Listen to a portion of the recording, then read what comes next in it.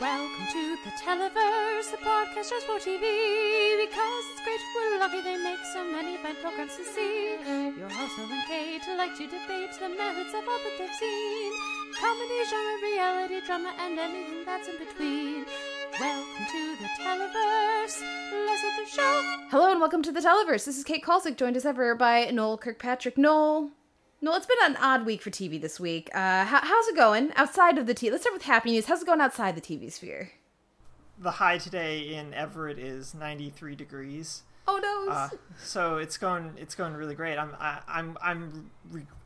We're recording while I'm in a sauna that is my office. That's fun. Yeah, I also have my ceiling fan and air conditioning off for audio purposes. So, yeah. Listeners, we do this for you. It's such a sacrifice here at the Televerse. So much sacrifice. It is. Yeah, I have to change clothes after we're done recording because I've just sweated through all of them. Well, I think maybe the universe is trying to tell us that, like, I don't know about your regimen, but maybe I need to go to the gym more. It's like, well, you're already going to have to change. You might as well go get some miles in. Like, maybe that's what the universe is trying to tell me. Gyms are just too far away from me, and it's too hot to walk outside. Oh, good times. Good times. Yeah. Well, that's my rationalization anyway. Well, there, it counts for something, right? Yeah, just I think so. keep reinforcing. In case you can't tell, listeners, we're avoiding some bad news in the TV world this week, which is the nightly show got unceremoniously canceled. I guess unceremoniously feels like an understatement. Yeah, I was like, I guess it could have been worse. They could have said, "You're not doing any more shows. Don't finish out the week." Right. But they announced, Comedy Central announced on Monday this past week, that they were canceling the nightly show, not finishing out its episode order, which would have taken them through the election. And just, this was the last week of shows. And as someone who has been regularly watching the nightly show, I feel like we, at least earlier in the year, were and certainly like at the end of last year, we're champions of the nightly show. Yeah. But I watch it every day. I watch every episode. I might get a few weeks behind, but then I certainly catch up with them all. So for me, this was a really unfortunate surprise. And I was not expecting it to just get pulled like this. Yeah, I figured that they'd let, if they were going to be canceled, hypothetically speaking, if you were going to cancel a show like this, you'd at least let them finish the election cycle, because why wouldn't you? It's bread and butter for these shows, and why would you stop someone who's doing this kind of discourse and bringing on these kind of voices and going, you know what? No, we're good. We're just going to do At Midnight now. Yeah, well, I have a theory. Do social media games. Yeah, no, my theory is that... It could be bunnies. It always could be bunnies. My theory is that there's another show that they have in development that they want, like, that has some level of political, some aspect of political commentary to it, that they want to launch while the election's still going and take advantage of the craziness. I don't know if that's the case, but that's the thing, is like they've already said that they're not going to launch anything in that time slot until next year. What?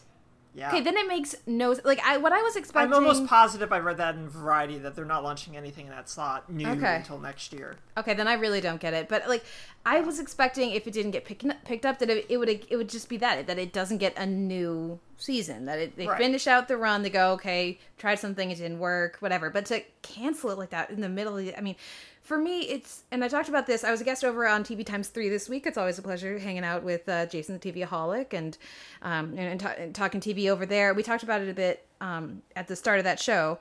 But for me, it's just... This election cycle has been so crazy. There's been so much news.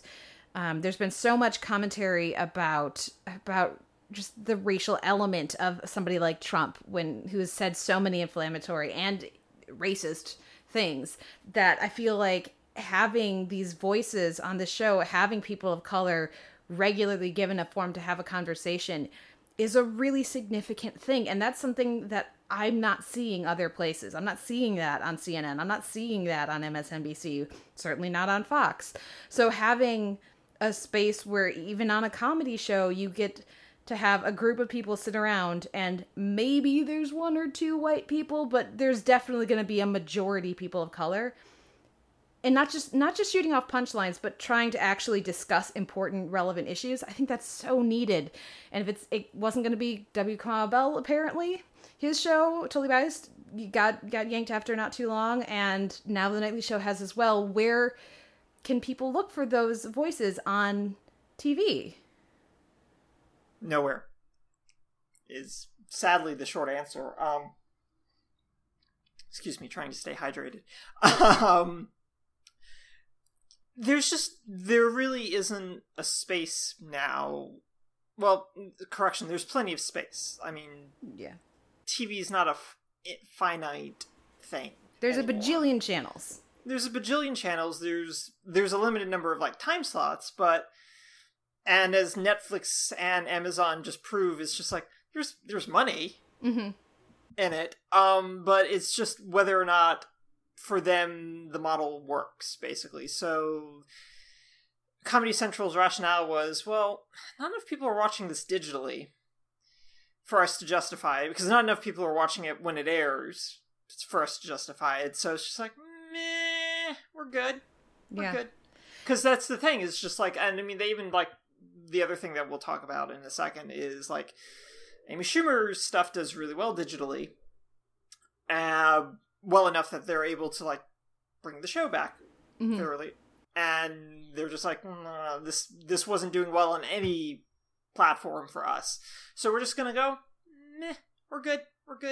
And it's also one of the things, Stuart was on for the last episode this week for them to talk, and I was actually talking to Corey about this a little bit, and I was basically just Stuart's not around to protect the show anymore, behind the scenes, which I think this kind of thing wouldn't have happened if he was still running the Daily Show. No, it wouldn't. Not running, but being the leading face. That.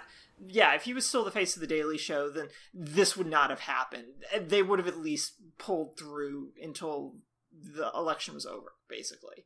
That's just me theorizing and guessing, but there's just no cover, basically, anymore for them. It's very disheartening for me. And again, this is something that I've said on TV times 3, but when I'm watching the Nightly Show, my politics skew very much in favor of the topics that they were talking about, but there are plenty of things that they talked about on the Nightly Show that I didn't agree with, and they're way more fond of Bernie Sanders, for example, than I am.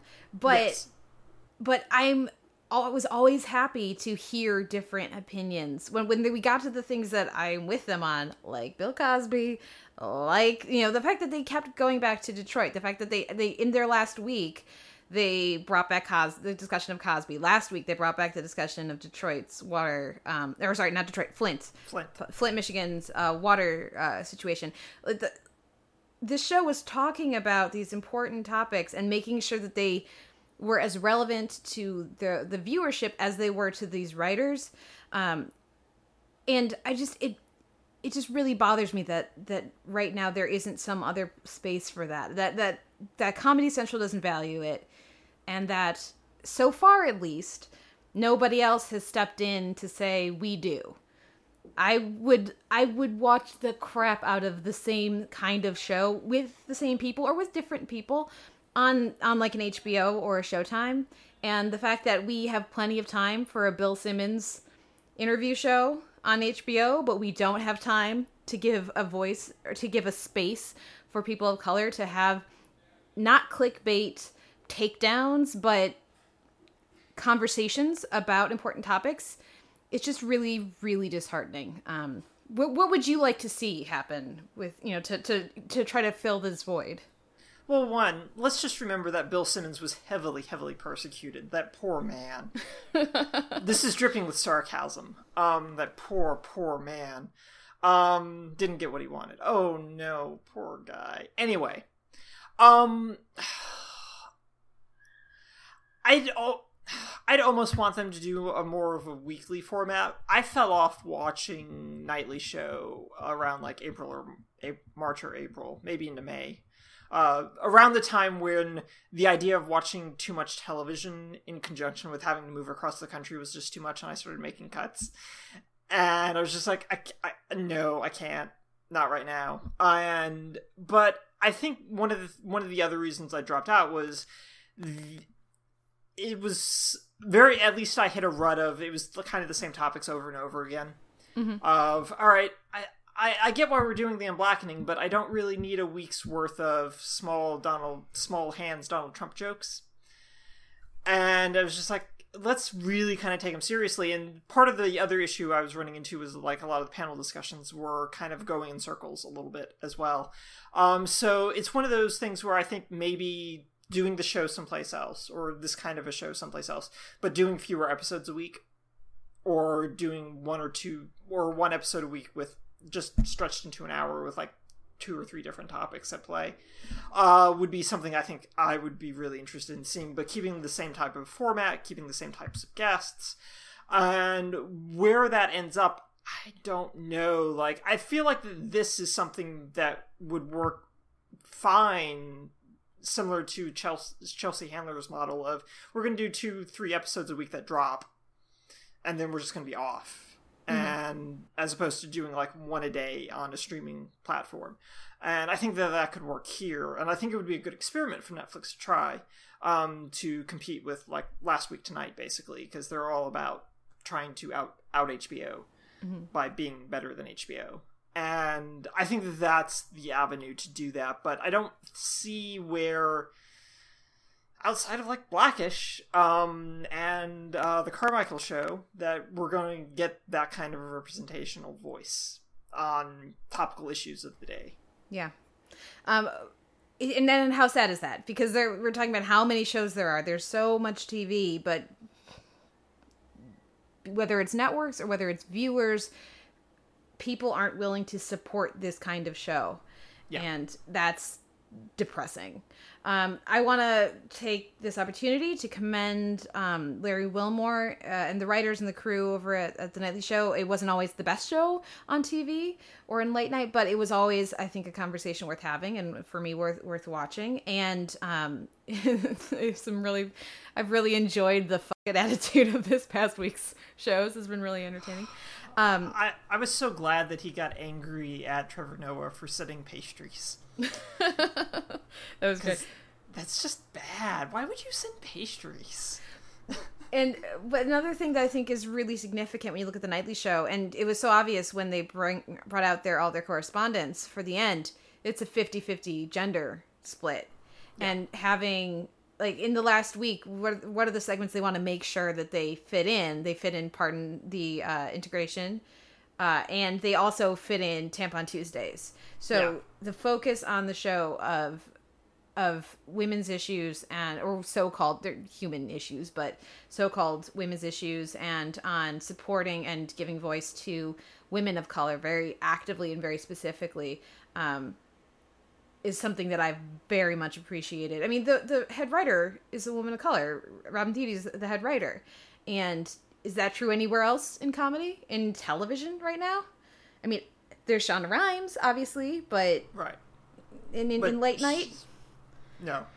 Yeah. So I just really look forward to, it's been wonderful discovering all these incredibly funny, talented people, and I look forward to seeing them pop up other places. And I really appreciated what Jon Stewart had said, and also the closing that Larry Wilmore gave the last episode. I thought was very on point, and yeah. And cheers to to Sam B and Colbert for keeping them floating in booze. Very nice. Yeah, that was really significant. That was really important. I was really glad they did that. Yeah. Do you have any final thoughts on the Nightly Show until at some point, hopefully, we'll DVD shelf it, since that's a thing we can now do? Any thoughts on the Nightly Show? I'm the only thing I'll say, and the Stewart point that you mentioned is correct, in that a lot of these people can probably find interesting work elsewhere now because of this. Mm-hmm. That maybe they wouldn't have been necessarily able to before this show. And Wilmore himself, acknowledges that he's not done. So, I mean, he's clearly percolating something, which is exciting. And whatever it is, I would be there for it. Absolutely. There was also the kerfuffle with the Amy Schumer show. The them saying, I should say, that the show will be back at some point, but not for the foreseeable future, not for at least a year. They're not even going to go back into production. I thought that Mo Ryan's piece about Amy Schumer's response to Kurt Metzger, right? Metzger, yes. Metzger's comments was really on point. So I would direct people towards that article over at Variety. I don't feel the need to rehash all of that. Do you have any particular thoughts about the Amy Schumer scandal?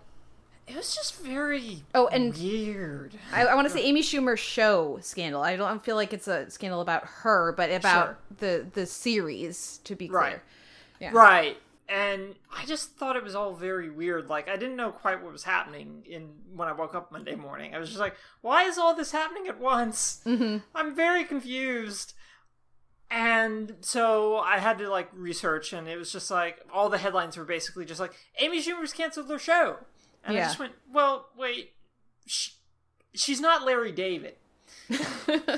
She doesn't get to do that in terms of just how Comedy Central works compared to how HBO works. It's true, but keep in mind, Chappelle canceled his show right after signing a deal. Yeah.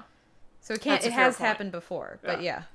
So I was just well, she can't do that. I mean, she could, but she can't. It just kind of depends on legal stuff, basically, and how much she's willing to do for that. But then it was just all this context and everything came out, and it was just oh, okay, well, I'm seeing what's happening here, and I think that the big thing that is to consider, and I didn't read Mo's piece, so you can tell me if she addresses this, is whether or not Schumer wants to be this kind of political figure in this kind of stuff she's answerable to on a number of things. And I don't think she wants to be in any way, shape, or form, and I think she actively kind of pushes against that often enough. And I think that's kind of the double-edged sword that she kind of found herself in, is that she's routinely bashed from the, let's say, the alternative right, for her comedy and the pro-feminist message of her comedy and that sort of thing. But then on the left side, it's just well, what are you going to do about this guy who just made these really horrible comments? Mm-hmm. And there's an expectation. She's caught between two different types of expectations and two different things to reply to, in ways that just either way don't help her really. I mean, with either camp, basically, she's in a lose-lose kind of situation in terms of, well, if you fire the guy, then then it's, well, am I getting doxxed?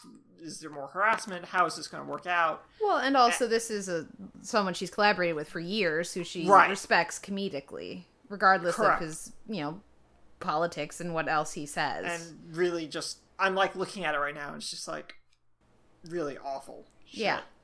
Yeah. So it's just there's not a win situation for her in either of these situations, which kind of explains the lack of nuance in her tweets of going, the show's not even happening right now. Mm-hmm. And you just go, yeah, okay. It's just, you could have been more nuanced, because obviously the trades and everyone else just went, wait, did you cancel your show? Because it sounds like you canceled your show. Mm-hmm. Yeah, I think it speaks to, and this is something that doesn't feel that new for me with Schumer.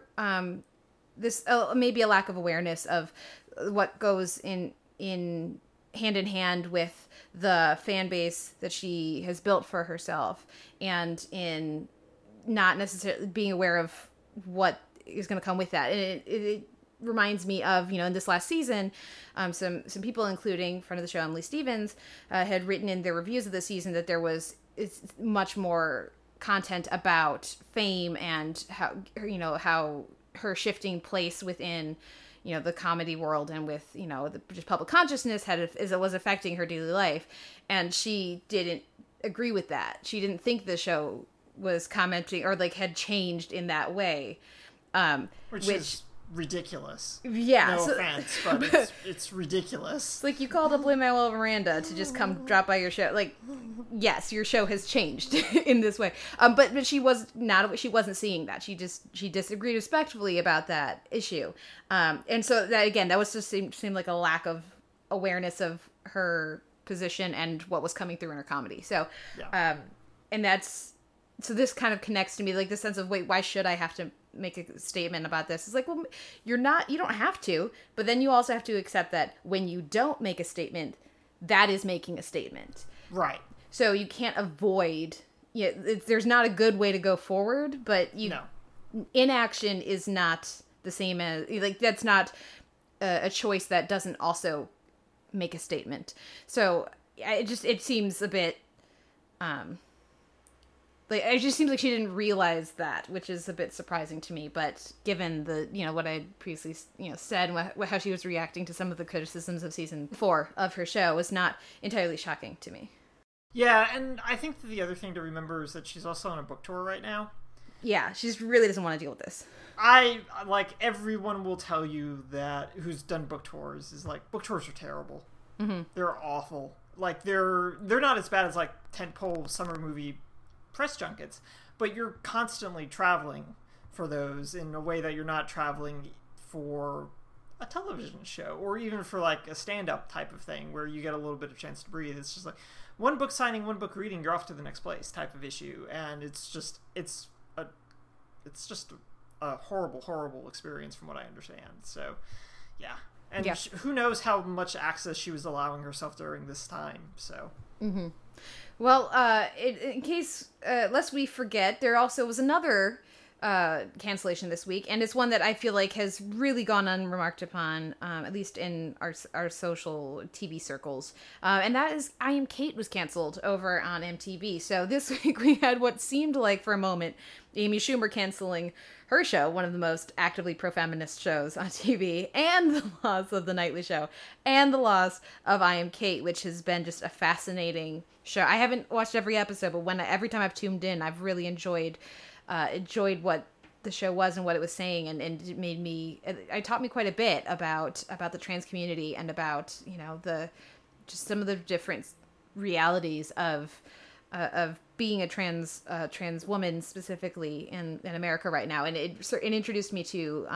certain figures within the trans community that I've now seen pop up other places and been like, I know who that is. It's really great. So it's an MTV reality show, but it also was having conversations, like filming and showing conversations that you're not going to see anywhere else. So I was very disappointed to see I Am Kate get sort of quietly canceled. I feel like more people would have benefited from checking it out. Did you ever check in with I Am Kate?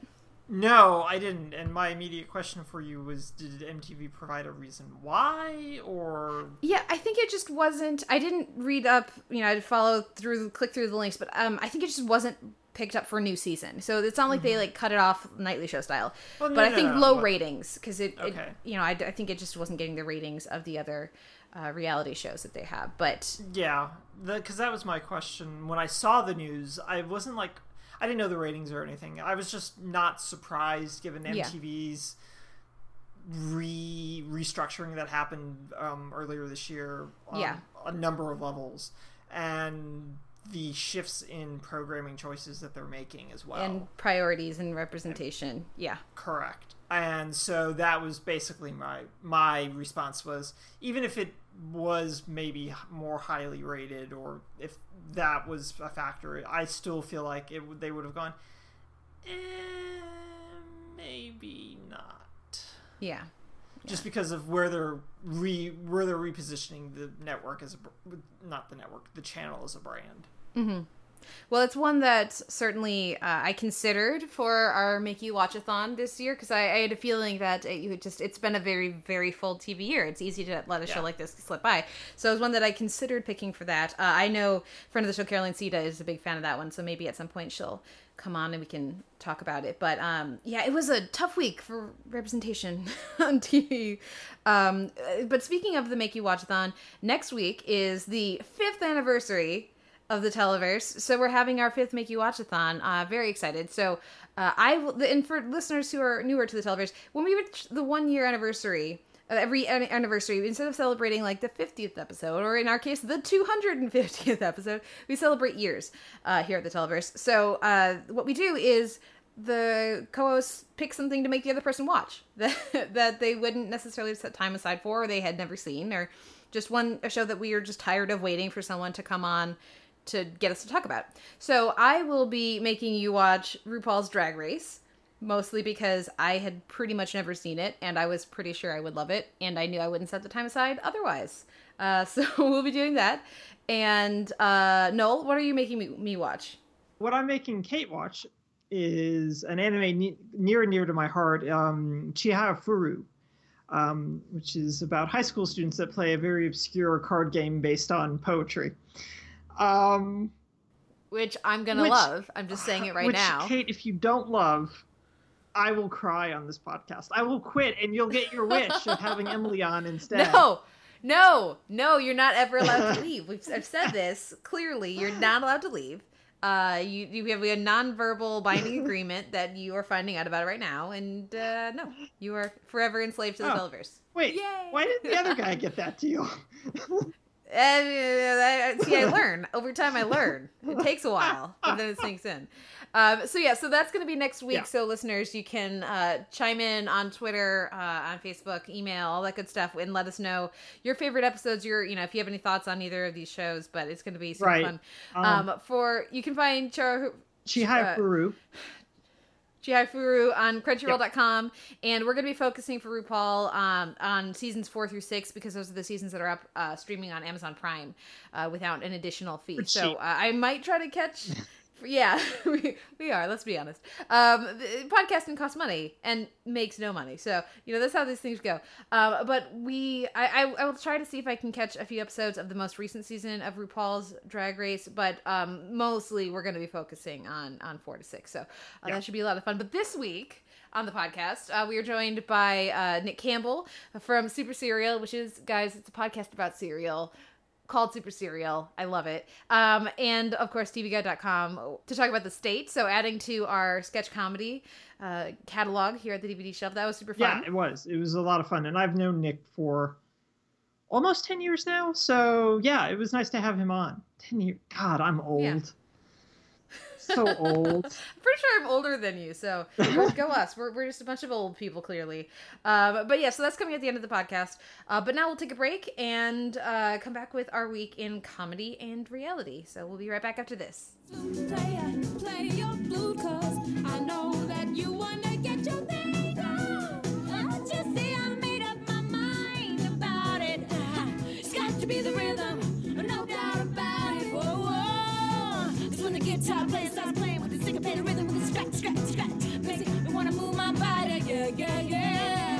And when the drummer starts beating that beat, beating out that beat to the syncopated rhythm with the rat, tat, tat, tat, tat, tat on the drums. Hey, turn the beat around. Love to hear percussion. Turn it upside down. Love to hear percussion. Love to hear it. Love to hear it. Love to hear it. Love to hear it. This week in comedy and reality, I'm going to talk briefly, just do a quick roundup of The Tick pilot, the new one at Amazon, as well as Jean-Claude Van Johnson, which also had its pilot released at Amazon today. Then I'll talk a bit about The Get Down, which had the first half of the first season drop on Netflix last week. And then I did a catch up with Difficult People. So I'll talk a bit about Patches, Candles, and this week's episode, Carter. Then Noel and I are going to dive deep just one last time for now with the Great British Bake Off finale, and then Steven Universe, Know Your Fusion, and this week's episode, Buddy's Book. So first up, we have The Tick, which is the series based on the comic book, and then the animated series, and then the live action series. There have been so many incarnations of The Tick. This is at Amazon. They released the pilot, and people had the opportunity to vote on it and all of that good stuff. But I really enjoyed it. Well, yeah, it's a good point. Vote. But I really enjoyed it. Peter Serafinowicz, I think, did a really good job as the Tick. It takes a while for him to pop up, a bit longer than I think might be ideal for people who are unfamiliar with the property. I know I was watching it with some of my siblings, and they're less familiar with the property. Like, I think if they've seen, like, my sister was expecting the actor from the first live action Tick, Patrick Warburton, yes, to pop up. So she's seen that one, but they're less familiar, and so it was starting to lag for them. until Sarah Finowitz pops up as the Tick. He does a good job. Obviously the guy is a talented voice actor, so he does a good job with the voice and everything. The stuff we get with Andrew, I think is good because I knew what was coming. I knew that there would be a tonal shift to more straightforward comedy. For me, I was able to just sort of enjoy the world and what we were getting with the setup we were getting with it.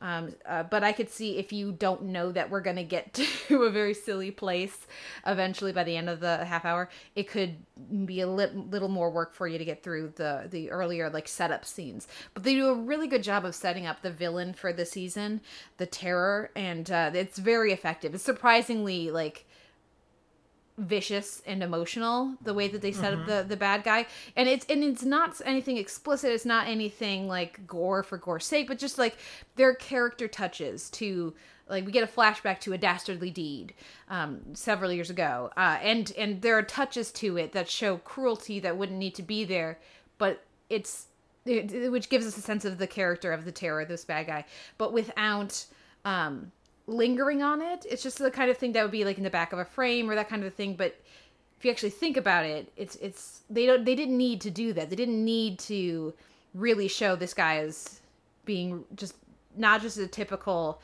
dastardly villain, but a much more cruel figure. So a very effective setup. I like the cast that we get. I think Arthur is very good. The actor, the aesthetic, like the look for the character is a little too Leonard from Big Bang Theory, like too actively going for that for my taste, but a little more distinction would have been nice there, but maybe that'll come. And I also starting to have a real problem with shows where characters go off their meds and then they get superpowers, or they like, it's like this idea that when they go off their meds, they can see these connections that no one else can see, and their family just thinks they're crazy because they've gone off their meds, but really they're right. And it's just this dangerous notion that people who should be on medication for imbalances in their brain and their neurochemistry are better off not taking their meds. I don't know. For me, this pops up a lot. Do you have any thoughts on this, Noel? Do I just see this more often, or do you think that's like more of a recurring actual thing especially in like genre stuff? No, I think that's fairly common in genre stuff. It's this idea that, and it goes to like outsider narratives. Well, what if the rest of the world is crazy and I'm the sane one? Type of thing, which is a common refrain, and for a variety of characters within a genre program. And I think that's where a lot of that comes from, is just the idea that the world's very messed up, so why wouldn't you want someone who is quote unquote by society standards actually messed up to not be the one solving the problem, to recognize the problems and that sort of thing. And I think that's just a super common approach that isn't bordering nowadays on the irresponsible. Yeah, and I feel like, I don't have any basis for this. It's just a gut instinct, and maybe I'm going to be making an ass of myself here, but it feels like the kind of thing that is written by neurotypical people about neuroatypical people. I feel like people who actually know how significant and important it is to be on the right medication, if that's necessary, are not the people saying, oh, it's a good thing he went off his meds because that allowed him to hear the voices that he's supposed to hear. Like, this idea that I just would like to see a situation like this. And it could happen with the Tick, based on how things go. They could go this way. Fingers crossed they do. That a character is on their meds and also still able to make connections that other people don't. Like, this idea that they don't neglect their personal health and thereby save everybody else, and we don't need medication. Don't listen to those funny doctors. So hopefully that's something where the doctors are just a way of keeping you down for the man. It's a little too Scientology and psychiatry for me. But that's anyways. I have strong feelings about that. That doesn't matter for right now. The pilot is funny. I think people should check it out. If you like the other ones, I think you'll probably like this. Though I would be very interested to know what the opinions of people who are big fans of the comic or the animated series think of this one. If they feel like it's a good tonal successor, or if they feel like it's a little too grim at the beginning. So there's not as much whimsy until the very end as one might like. So but anyways, I liked it. I think people will like it. I think they should check it out. Jean-Claude Van Johnson is another fun pilot. It stars Jean-Claude Van Damme as Jean-Claude Van Damme, but he comes out of retirement. But he doesn't come out of retirement as an actor. He comes out of retirement as a Black Ops operative who uses acting as a cover to like fight bad guys around the world. And so it's really, I had a lot of fun with it. I thought it was a good tonal balance. He's off doing this terrible action movie version of you're gonna have to be more specific for him. It's an action reimagining of Huckleberry Finn, where he plays Huck and the love interest is Tom Sawyer, a woman, Tom Sawyer. And I was about to say I would watch that. Yeah, but now you ruined it. But it's like I had a lot of fun with it. And the setup is fun. There's some like playing with time that's fun. There's an element of him aging and can he still do this stuff, not just the stunts but the actual physical fisticuffs. The Black Ops. Yeah. And there's a nice awareness of like there's at one point there's this fight scene where the guys there's like a group of bad guys who they start to all go after him and they're like, wait, we're just gonna get in each other's way. One at a time. Let's do it one at a time. And so like I was really enjoying that. So I think that The Tick is a little stronger as a comedy pilot, but both of these are a lot funnier than the other Amazon comedy pilots that I'm remembering. Can you remember any Amazon comedy pilots? I mean, I guess people say Transparent, but that feels very different to me. Right. No, the only comedy pilots I remember were from, I want to say 2 or 3 years ago, which is the last time I watched like the Amazon pilot season. Mainly because the Amazon pilot season is a sham. It's more corrupt than the Electoral Colleges. Is that it was the Red Oaks. Yeah, people session. like Red Oaks a lot. Yeah, right, and the other comedies that were in that batch. So the one with the really upset upper class people who were all kind of dealing with various sexual problems, and I can't remember anything about it at all, or even the name because they didn't pick it up. And it's just Red Oaks was fine. I liked Red Oaks for Paul Reiser, basically. Yeah. Because he's always pleasant. But I've never. The only Amazon comedy I think I've sat down to watch has been Transparent, and I only did the first season because I don't really like Transparent that much. Fair enough. Agree to disagree. But I think these are probably, I mean, other people liked Red Oaks more than I did. Certainly the pilot more than I did. And Mozart in the Jungle too. A lot of people like that one a lot more than I do. So I was impressed with these two, and I think people should check them out. Do you think you'll check either of these out, or will it be like wait to see if they get picked up situation? Well, the benefit of this is that I have to tune into Amazon to watch RuPaul. So I'll actually be in the interface. So I may actually end up watching both of these. There you go. Well, if you do, because I'm using them. Because I'm using Amazon for a very rare instance.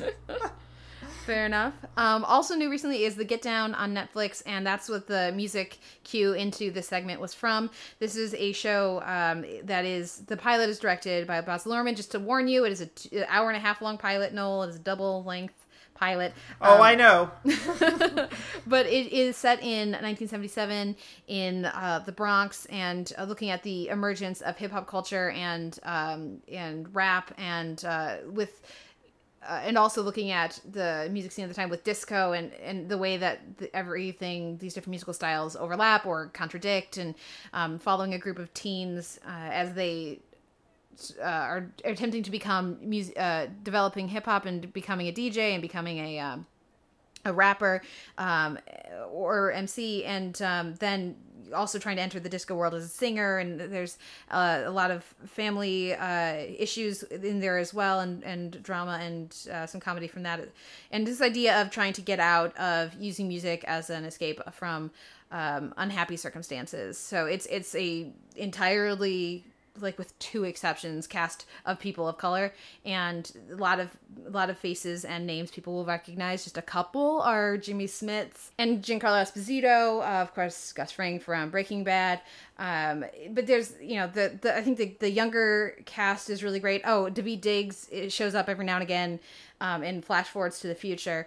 But yeah, I really have enjoyed this. It's a super fun show. It's dealing with some significant issues in a world that I am completely not knowledgeable about at all. So I really enjoy learning more about the subculture and the development of hip hop. I don't know how accurate it is. I can't speak to that at all, but it's a really fun, energetic show. And they really, the first episode, directed by Lorman, has a different feel than the other ones because it really feels like a musical in the way that it's structured, and the types of scenes feel like they're all going to break into group musical numbers, which they don't, but most of them don't. But no, it was again very infectious and very, very fun, and to watch these young characters explore their passion for music and expression was just really great. There's a lot of rap or poetry in the dialogue of certain characters, and that was really effective. That could come off so horribly, but it really worked for me.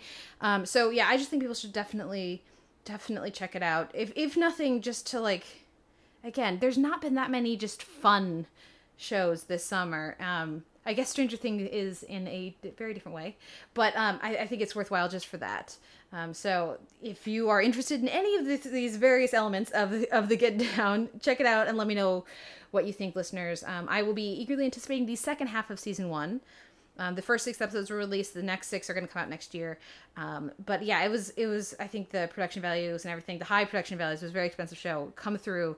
And like I said, there's some music and performances in there that I will be thinking about at the end of the year for some of the musical categories and dance categories. So I'm looking forward to seeing what they do next.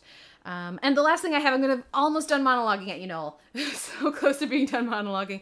The last thing I have here is Difficult People, which I caught up with, and I wanted to specifically mention, I was enjoying these episodes, but I wanted to specifically mention this week's episode, Carter, because it features the best Lin-Manuel Miranda cameo since Hamilton exploded, and he's been popping up a lot of places, but they used him really well in this episode this week.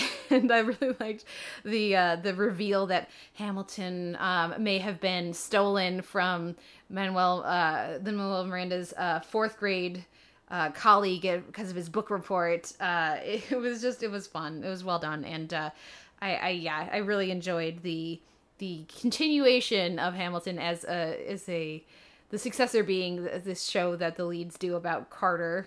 And it's just ridiculous. And yeah, we haven't been talking about a lot of comedies because there aren't that many on right now, but I think they're doing a good job in season 2 with Difficult People. So if people enjoyed the first season and still haven't gotten back into the swing of looking for it weekly on Hulu, I think you'll enjoy it if you make some time for it. And even if you're just a fan of Miranda, then it's worth checking out this week's episode, Carter.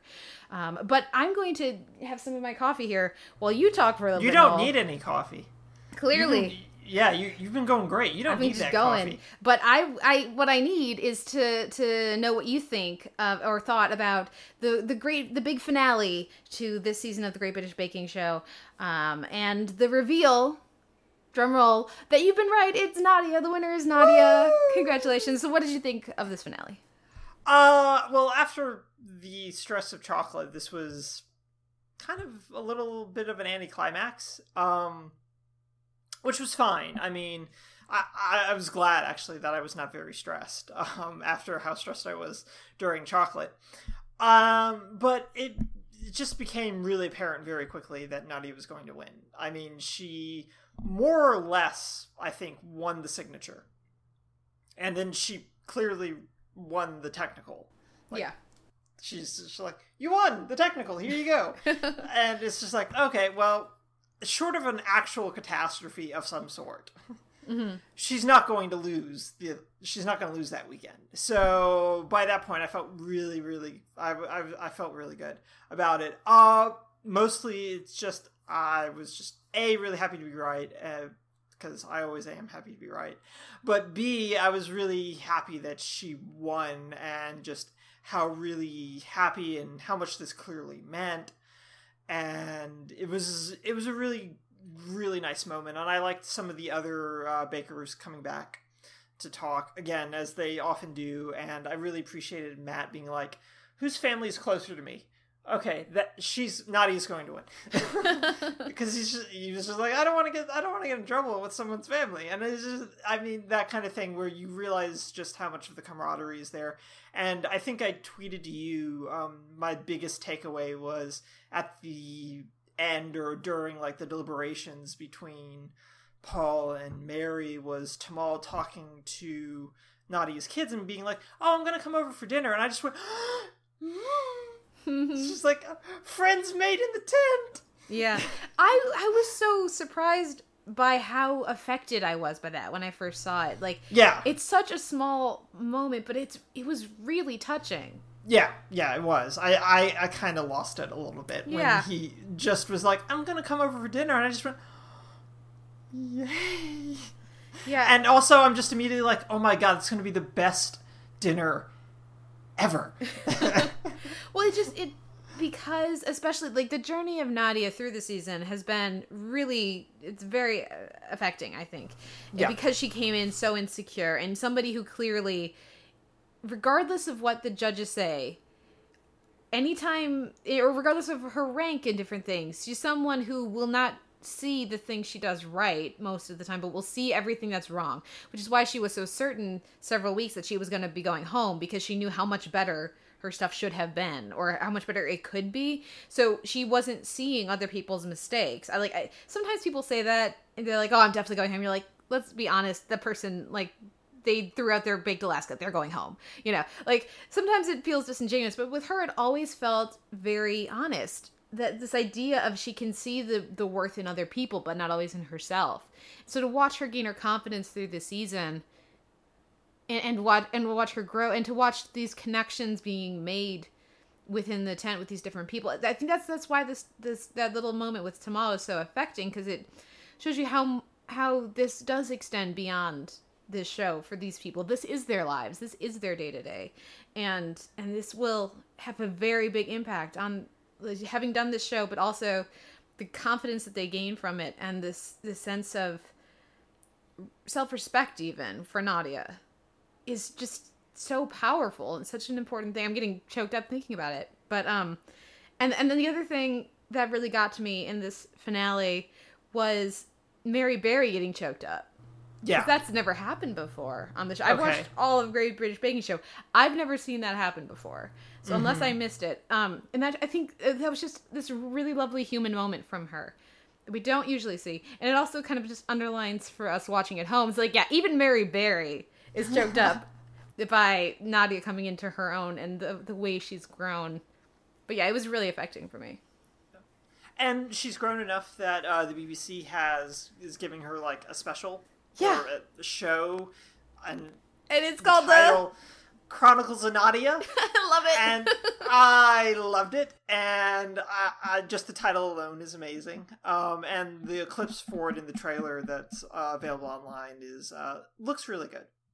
And I think the same person who told me about Chronicles of Nadia, I'm never going to get tired of saying that, said that Tamal has a pilot in works for a show as well, which is very exciting. So a lot of good came out of that season, I think. Yeah.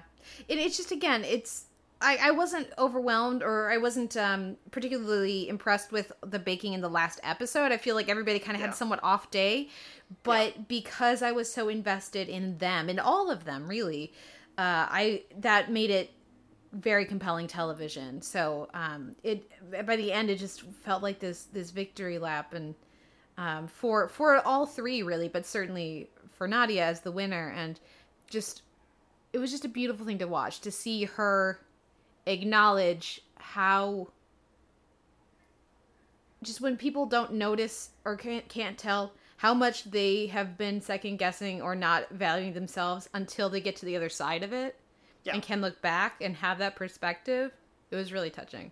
I'm getting choked up again. Let's move on. Unless you have any final thoughts, let's move on to the next show, which is Steven Universe. And for once, I think these two episodes won't make me get choked up, because they were just super fun. So we had Know Your Fusion and Buddy's Book. How'd you feel about these two? I really enjoyed Know Your Fusion, in part because, one, I love Garnet's reaction to anytime anyone else fuses. She becomes so happy, except for the fact that she doesn't, and maybe this is just because of where it was in the season, or like that sort of thing, and I can't remember, but she doesn't like freak out when Amethyst and Pearl fuse. Mm-hmm. But anyone else fuses, and she's just like, well, that's because it's a new fusion. Right, and that's probably a really significant point. It's like, she probably freaked out, like, the first time Opal she met Opal, formed. yeah. Right, but now she's just like, new people! And that's really exciting, and I think one of the big things that to take away from Know Your Fusion is, and this episode really drives it home, is how much of the idea of a fusion is both a new entity but a collection of the people that make that entity. Mm-hmm. And that's what really like drove home the concept that is very much there, and that we know from having met Garnet and then Ruby and Sapphire. I mean, mm-hmm. we understand that these are all three different entities that fuse to make one entity. But it emphasized the fact that Garnet has and Smoky Quartz and Sardonyx all have like consciousnesses outside of the individual, basically, that when they're merged, they're someone different. Mm-hmm. For the most part. And I think that that's a really significant point to drive home.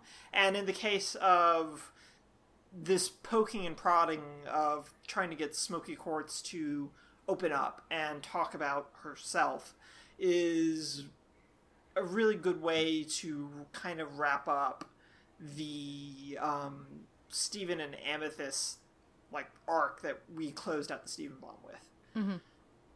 And I thought that was really good, and the only other takeaway I had from that episode that I just realized because of how really prominent Sardonyx was,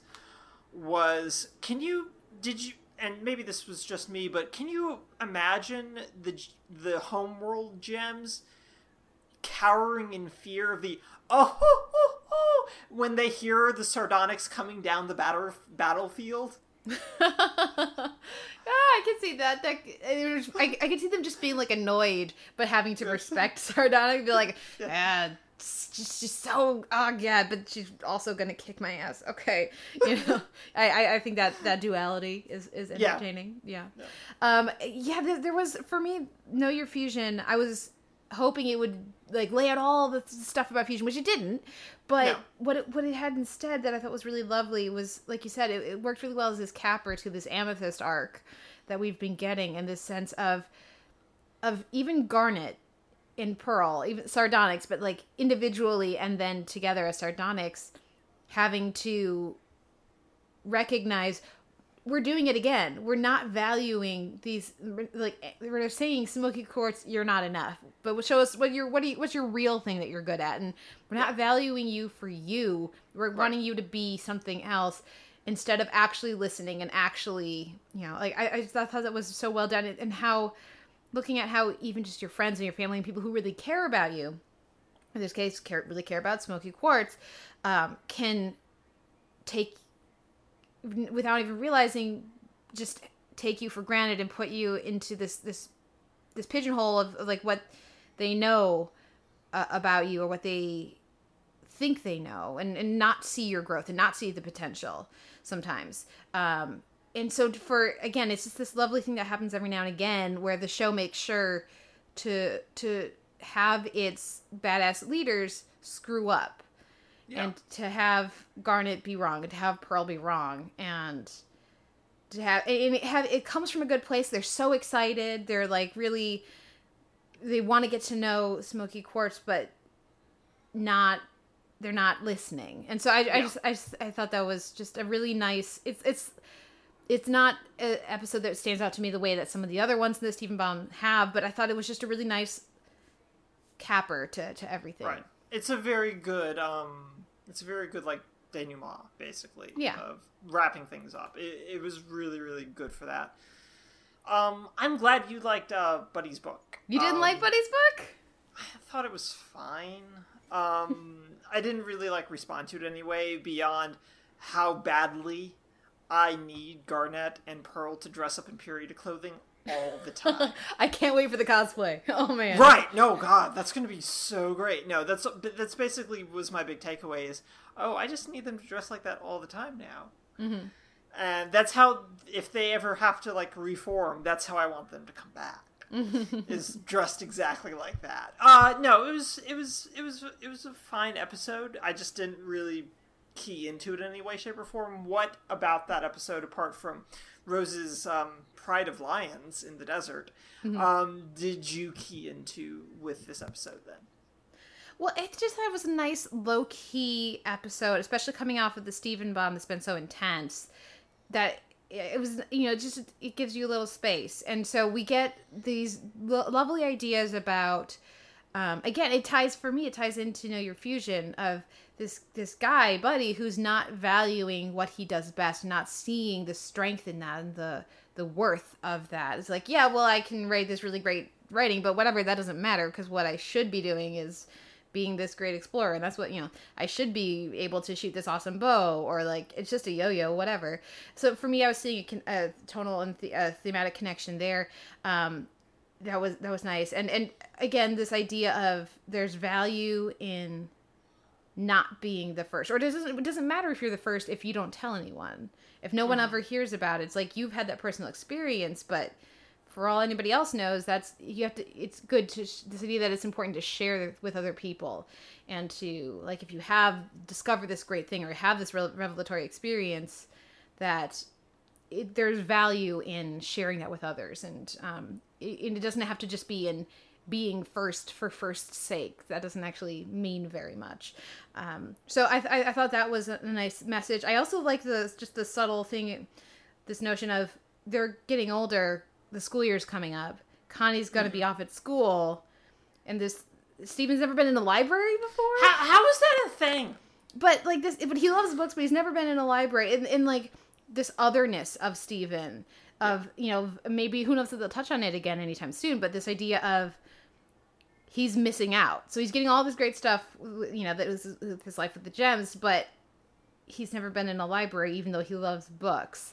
Yeah. And as he kind of continue to grow, they are going to drift apart unless they very actively maintain their connection, just because her life is going to get very busy with school and he's still going to be doing his thing, so the sort of the reality of time, I thought, came up in a nice way, very subtly with this one as well. And then you just got, None of Hutu reading a romance novel in the back, like little fun things like that. I had fun with it too. So yes, it's not like capital I impactful the way that so many of these have been, but I still thought it was cute and fun, and I'll take a standalone every now and again. Right. And we should. I mean, I was a big fan of a lot of the standalones during the Stephen bomb. I guess I just wasn't in the mood for this at the time, which, I mean, happens. Maybe if I watch this in like a couple of weeks, I'll be like, oh, this is much better than I gave it credit for, or responded to it differently. I mean, that's one of the things I think to remember, and I always try to remind myself, is that reactions to things really hinge on, like, time of day, the type of day you've had, and that kind of thing, and that the responses are allowed to, like, change, and they're not locked in any way, shape, or form. Yeah. Well, for the purposes of today's podcast, we put Steven Universe in with the comedies. What wins your week in comedy and reality? This is actually tough, because, again, Baking Show was kind of a bit of an anticlimax, but I'm going to give it to that just because of how happy Nadia made me. What about you? The Great British Baking Show made me cry when I watched it, or Bake Off when I first watched it. I was like, I cannot remember the last time I have cried watching a reality competition. Definitely the Great British Baking Show. Even if it's not like the most on the edge of your seats episode ever, just they made me feel so much with this. So yeah, definitely, I love that show, and it was just such a. I think any of them could have won, and I would have still really enjoyed the season, and really, thought that a deserving person won. But the extra awareness that we get from Nadia being the winner, and what that tells her, and what that means to her and to the other people around them, like it it just made it all the more affecting to me. So yeah, for me, Great British Baking Show, and love you, Stephen, but this week it wasn't close. Now we'll take a break and come back with our week in drama. I didn't know what else was left for me, but you are all I need.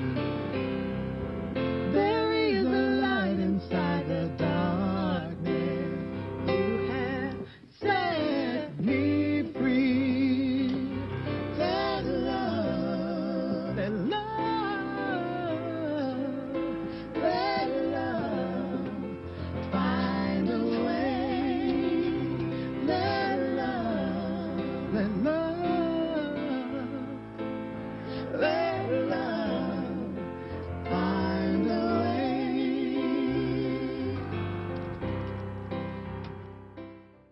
This week in drama, we'll talk a bit about BrainDead, The Path to War Part 1, The Gathering Political Storm. Then the night of, this week's episode is Samson and Delilah, Greenleaf, Men Like Trees Walking, and Mr. Robot. I'm just calling it Handshake. Yeah, it's Don't Handshake. Don't call it anything else. It's Handshake. Do not like your naming scheme, S-Mail. Anyways, first up is BrainDead, which we haven't checked in on for since like episode 2 or 3 or something. How's Or the 4, season? but yeah. It's been How's a while. the season but, been going for you? Better than we last checked in on it. The show, to its credit, and I feel like I mentioned this at some point, but the show, to its credit, has ditched a lot of the political satire broadsides they were launching, and especially in the first 3 or 4 episodes, that were really dragging down the show's attempts at humor. And they needed once they did that, it just became like this kind of kooky thriller type of thing, which had some stupid things like happen for the sake that the show wanted them to happen without much in the way of development. Noticeably just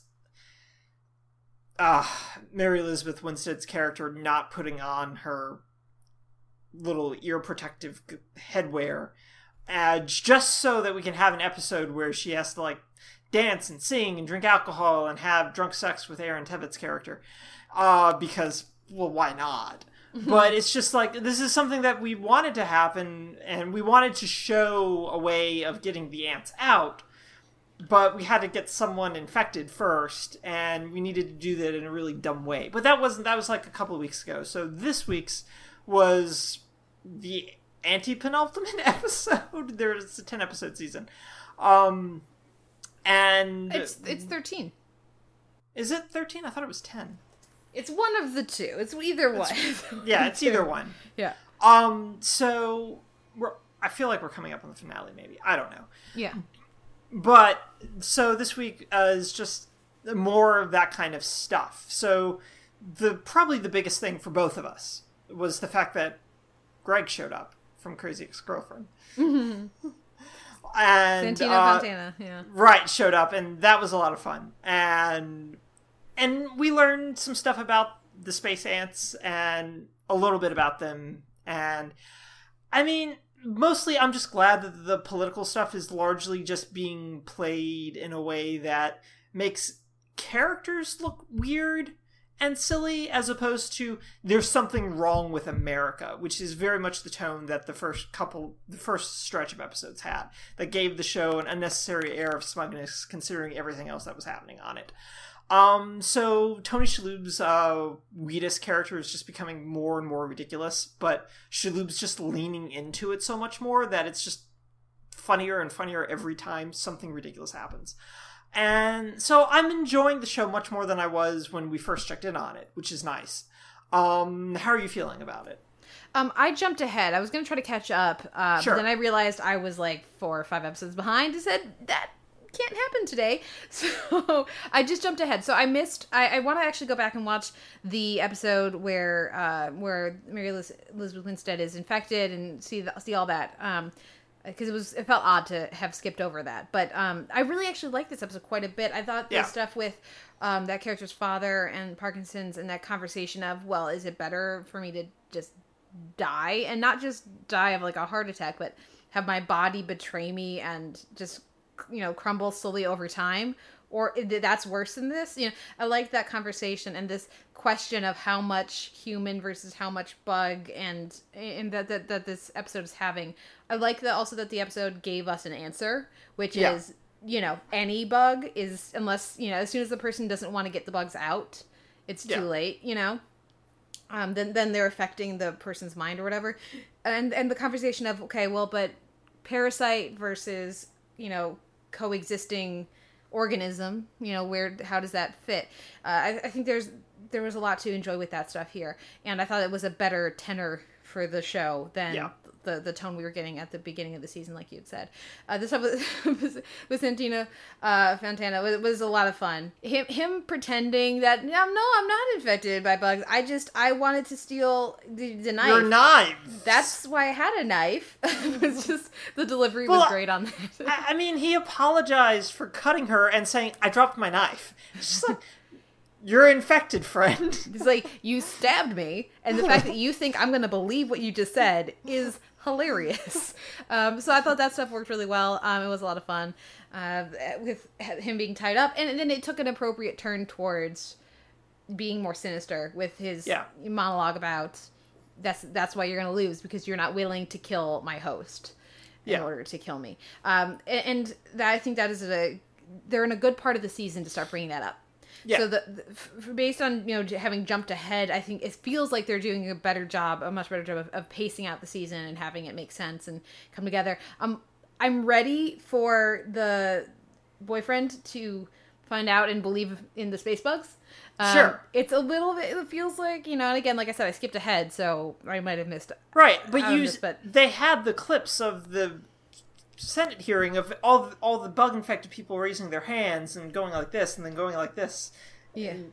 And you saw that, and that's in the previous episode, but it's just like, I feel like he would know something was up at that point. It feels like it's the Iris West situation, right, or the Felicity situation. Just get the whole Scooby Gang together on this, because they've been more than happy to and show brain scans to other people. Mm-hmm. Like, everyone in DC has seen these brain scans of ants in people's brains. Yeah. Except Aaron Tvit's character.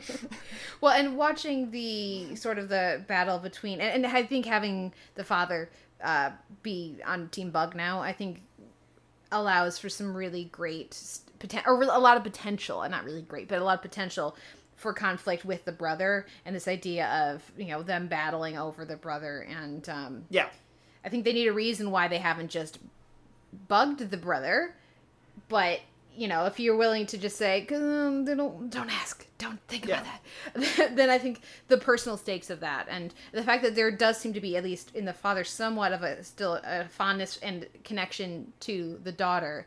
It's not like he wants to bug her. I mean, they already tried, it didn't work, but, there does still seem to be this, the fact that he hadn't already bugged the mom and already bugged, there's more. But he was going to bug the mom. I mean, the cherry blossoms were there. That was going to happen. God, that entire sequence of her lifting it up with her coat and throwing out the window was hilarious.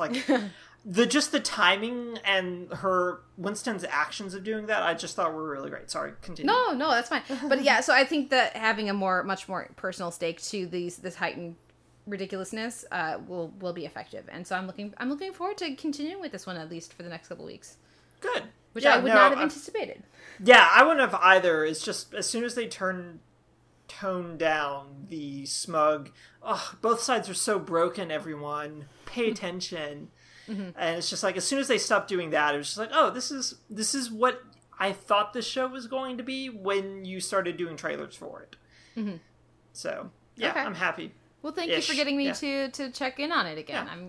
I'm glad to be more part of that conversation. How did you feel catching up with the night of Samson and Delilah? Talk to me a little bit, because I think I may have missed this. Has there been a time skip? I think there are small time skips as we go along. They're showing, and I'm gauging that based on Nas getting tattoos and the feet healing and stuff like that, but I think they're not holding our hands with it, but I think they're trying to keep the trial in relative real time, which is a lengthy process. Right, it's a very lengthy process, even if it's being fast-tracked, because that's what the DA's office wanted. Yeah, but I was like, you're gonna get tattoos in jail, and they're gonna be on your knuckles? You're gonna start on your knuckles. Either you are... The show has not been clear with us about who you are, which is very possible, or you're trying way too hard to fit in here, which is also possible, but I feel like the show isn't clear about Nas in a way that the show is much more clear, like who he is. Like, it doesn't feel like, though they know and they haven't told us, it feels like they're not sure. Right, that's why I asked about the chronology stuff, is because, or like the timeline issue, because not watching both of these episodes back to back especially, I was just like, wait, why is he... I understand the shaving the head thing, to a certain degree, but it's just like, you're getting 2 sets of tattoos, and like you said, one right in your hand that says sin? What are we doing exactly? And I mean, some of this is very much like survival instinct, I think, and a desire to blend in and get through this. But see, but he's enjoying it too much for it to just be blend in. Right, and so the arc of Nas is shifting, basically, because he responds to getting his mother's clothes in a way that feels very deferential. That, in a way that doesn't make sense for where he is, but, like, family comes in and he's just, like, different. But his attitude towards Stone, and how he talks to Stone when Stone visits is completely different. And it's just... I don't feel like the show, like you said, knows who Nas is relative to his situation. And they're throwing a bunch of stuff and ideas out for how he needs to survive and whether or not he's enjoying that stuff as someone who was a straight-laced kid who was so excited to get invited to a party inside the city from the jocks he was helping. And now he's this hardened prison criminal? Yeah. And that part's just still rubbing me really the wrong way. I don't see where that character arc is, and I don't see where, because of the elliptical nature of the show's timeline, it's not doing them any favors with it. Because we're just seeing Nas going from, I need to make a deal with this guy, to, oh, I'm just going to start wailing on this guy in the shower. And getting, like you said, very permanent tattoos, one on my fist. Yeah. And it just doesn't, I can't connect into any of that. How are you feeling about Stone and Chandra, though? It's good. This is also getting to a timeline issue of we're just doing all of this stuff now? they needed this stuff earlier in the season, right? Right, it's just like, you guys didn't think to check who owned the house till now? Yeah. And it's like, cops, you didn't check Facebook before until now? Yeah. I feel like now you would have checked Facebook like a week into this, and you're just now checking it. And it's just, what are we doing? You would have gone after his school records way earlier to start building that case. And I think that's where the elliptical nature of the show's timeline is just coming to play, is that you say that they're not holding our hands, which is accurate, but they're not doing themselves any favor by not holding our hands. Just a chyron, basically, overlaid, that says date. Well, and also, the beginning of the season felt much more real-time. Yes. And that has changed. So if you're going to change your overall, like, pacing of how much time is happening between episodes, that's something where, like, if the whole thing had been these bigger jumps, like, you know, episodes of Mad Men are roughly, like, a month apart a lot of the times. Like, that's something you get a sense for as you watch the show, and as long as it's consistent, you know what's going on. So if you're going to change that in the middle of a season, that's something where it's not asking too much. Just, you know, give some indication that something is changing. Yeah, and that's kind of where, like, a lot of this is good, if not interesting, but a lot of it is also just, I have no idea how long time has been that Nas's father is now a food delivery man.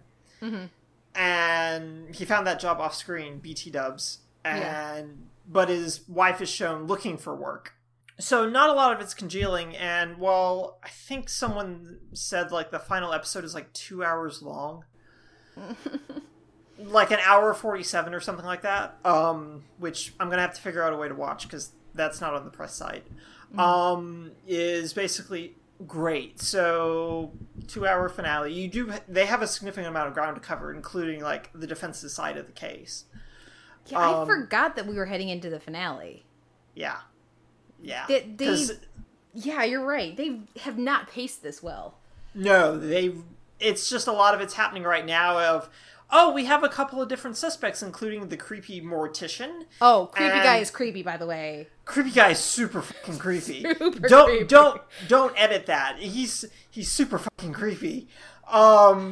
Just like, no, like her Chandra's response to him is accurate. And Stone doubting her, I was like, oh, don't you mansplain this, okay? No. You wanting to drink is the correct response to that encounter. Yeah. Regardless of that is the correct response to that encounter. Especially when he's got your card. Yeah, no, totally the correct response.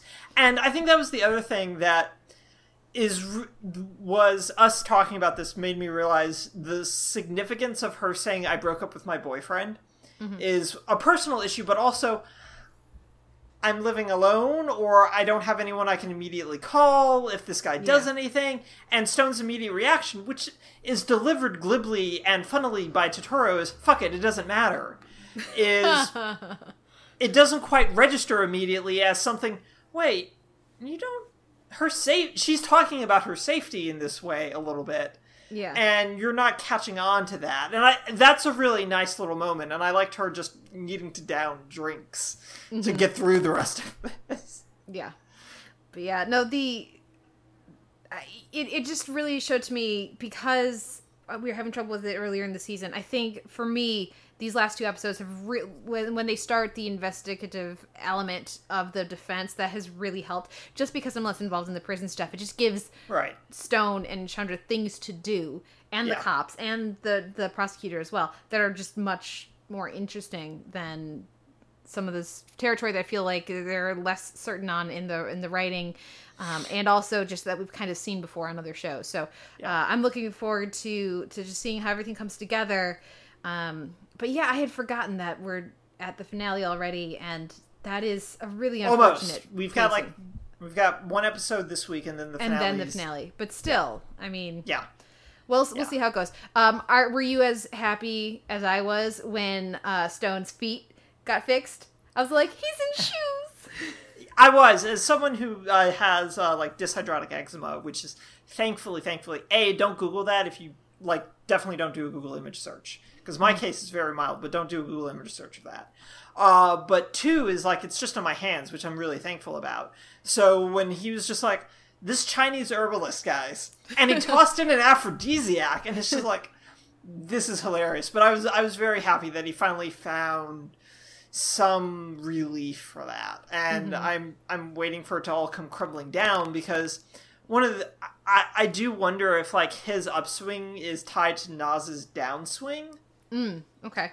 And the idea of if there's some sort of again, going back to this idea of him as a fairy god lawyer, basically. And if their fates are that intertwined that while Naz is on a spiral, he's on his way up. And if there's going to be some sort of reckoning between what that means for both of them. Yeah, that's a good point. I hadn't noted that, but you're right. That doesn't feel accidental, so we'll see how it goes. Any final thoughts on the night of? No, I may need to borrow your HBO Go account or someone's HBO Go account to watch the finale, but other than that, no, I'm good. Okay, well, what about Greenleaf? We didn't talk about it last week, but we had a figure from the past show up in Sophie's father, which I'm sorry, but you didn't notice your daughter was out of the state for a month. You first called her a month after that, and you're going to come here and try to get... Are you kidding me with this? But it's very fitting for right. And it's so totally something I've known people who have done that, and it's totally something that an irresponsible parent would pull. Yeah, it does feel like it that's why I didn't like it. When you're watching it, it's frustrating, but it's the right kind of frustrating, you know? Correct. Right. Yeah. It feels there's a realism to it. Basically, that's really significant for defining this character that we don't really have a huge amount of context for.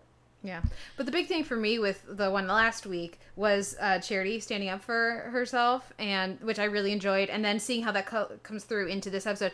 I'm way more invested in her storyline and her husband as well. I think they're doing a good job with that. Right, now they're doing a good job with it, and I'm glad that I'm really enjoying the show a lot, and I know you're really enjoying it.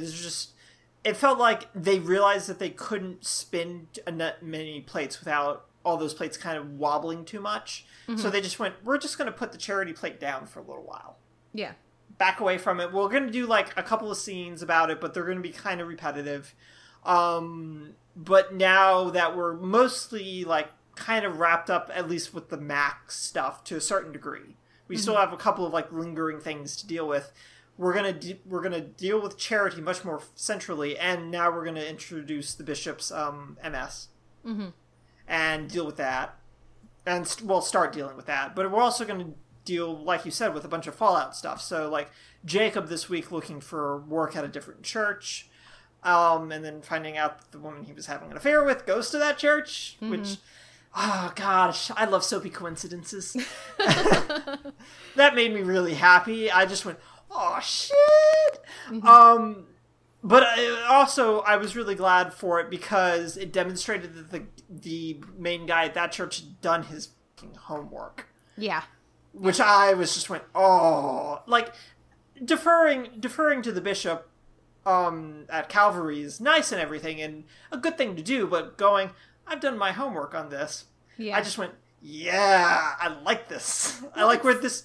Go ahead. It sets him up as a more formidable adversary for the bishop, which is good. Because obviously there's going to be tension between these two, especially as they're trying to grow. Yeah. It's Trinity, right? It's trying to grow. Yeah, Trinity. And sort of just take over from Calvary as they decline. So that sets up a lot of really... juicy potential, and right. Like you said, the fact that this is a guy who knows enough to be on top of all that it's a nice little tag to that scene, right? And I think I mentioned this a couple of weeks ago, is that I feel like the show, especially with this episode, is very much transitioning into putting things into place for season 2, which I really, really like seeing them do that, as opposed to like rushing it in the finale.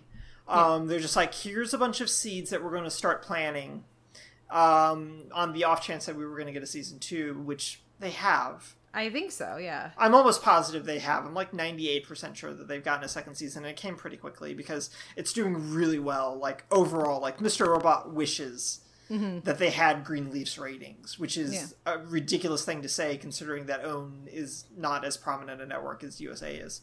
But yeah, no, it's doing really well. So I'm glad that that they started looking ahead quite quick, early enough to start planting a bunch of interesting seeds. And I'm very excited to watch this show wrap up. Do you have anything else on this? Just that I'm really enjoying the First Lady, Lady May. I'm really enjoying her. She's so good. Yeah. Yeah. A show like this needs somebody like that who's a very strong and like it's a big presence that you can root against but love while you're doing it. Yeah. Just every time that she says something bitchy about Gigi, I'm with Gigi. And I'm like, why are you treating your daughter this way? But I still love her. It's the love to hate her, and I don't even hate the character. So that's even a fair description, but I'm really enjoying that. Less enjoying the Gigi Noah thing, where it's like, didn't you say you were going to get back together with your fiance? Why is this still here? Yeah, either commit to them as a thing and say, like, we'll pretend the actual fiance never happened, or don't. I was very confused by Noah. Like, not by Gigi, but by Noah in that scene. So, yeah, absolutely. I think you're very spot on with that. That's my main thing. But yeah, I'm looking forward to the end of the season. But shall we move on to Mr. Robot? We should, yeah. This is Handshake, the twist that so many people saw coming. Right. So yeah, let's talk about that a little bit. Because I tweeted one of the closing lines of, I promise this is the last time I'll ever lie to you. And it's just like, said the unreliable narrator and the show. Yeah. Followed by the mammoth Liz Lemon eye roll, which is basically my response to anything that happens on any show that I'm just like, oh, please. And it's just like, so there was a lot of talk in season 1 about this idea that the show didn't really actively try to hide the idea that Mr. Robot was another personality within Elliot. And that this season, again, was basically doing, for a lot of people, the same thing. That he's in his house, but he's not in his house. And we're all in on it. And just like we were allegedly all in on it with Mr. Robot in season 1. And I just go, well, if we're all in on it, then why the f*** are you doing it? Mm-hmm. What narrative purpose is this serving beyond doing the character's mental state? To which I immediately go, all right, well then map the rest of this out for me, because I don't know exactly where Craig Robinson's character fits into this schema right now. Is he a guard? Is he the warden? Is he another prisoner that has access to a computer? Where is all this fitting in, and where the hell did they get the concrete? Well, did the concrete actually happen? I just assumed that was in his head. I don't know. I just assumed that didn't physically happen. He just made himself throw up. But yeah, no, the thing for me is, it's one thing if in the first season, they've done this, and then right. And they're like, aha, but we were distracting you from the real twist, which was Darlene, which was very effective, at least for me. Well, yeah. At least for me, I liked it. Fair enough. I know it's less of your thing, but I really liked it. And then, but in this season, I guess it's supposed to be this idea of now it's showing Elliot's relationship to the viewer, just well. But it's I don't believe you when you're saying that, show. You're being clever for clever's sake, and that's okay. But then own it, and don't try to pretend that there's extra meaning to it. It's that idea of, in the previous episode that we talked about, this, why was it 90s sitcom? Because they thought it would be fun. And yeah, that's okay, but own that. Don't try to pretend that it's all this other deep, weighty stuff when you're not backing it up. So, yeah, and the idea that, well, we're not going to do it again. It's I don't believe you, first of all. Second of all, just when you're okay, we thought it would be fun, acknowledge that, especially if you're gonna go do a bunch of interviews, creator. Yeah. Which I shouldn't let that affect my viewing, and for the most part I don't think it does, but yeah, it was just as I was fine with it. I didn't have a problem with it. I was more annoyed by I guess I'm not gonna lie to you anymore kind of thing, and there's too much that doesn't make sense, because they were more committed to this being clever than to it making sense. Yeah, and I think the making sense part is where I stumble, in part because we're also having to figure out who Elliot's addressing. Mm-hmm. And if he's addressing us, then it becomes a question of how he is aware of us.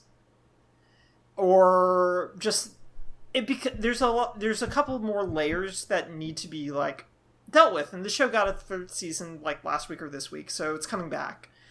And they can continue to answer that question at some point, I'm sure. And I just go... But my immediate thing is well, how much of this is the idea that Elliot's controlling a reality that we're privy to, but then, to me, that means that we're some sort of subservient aspect of his personality that he talks to deal with everything else.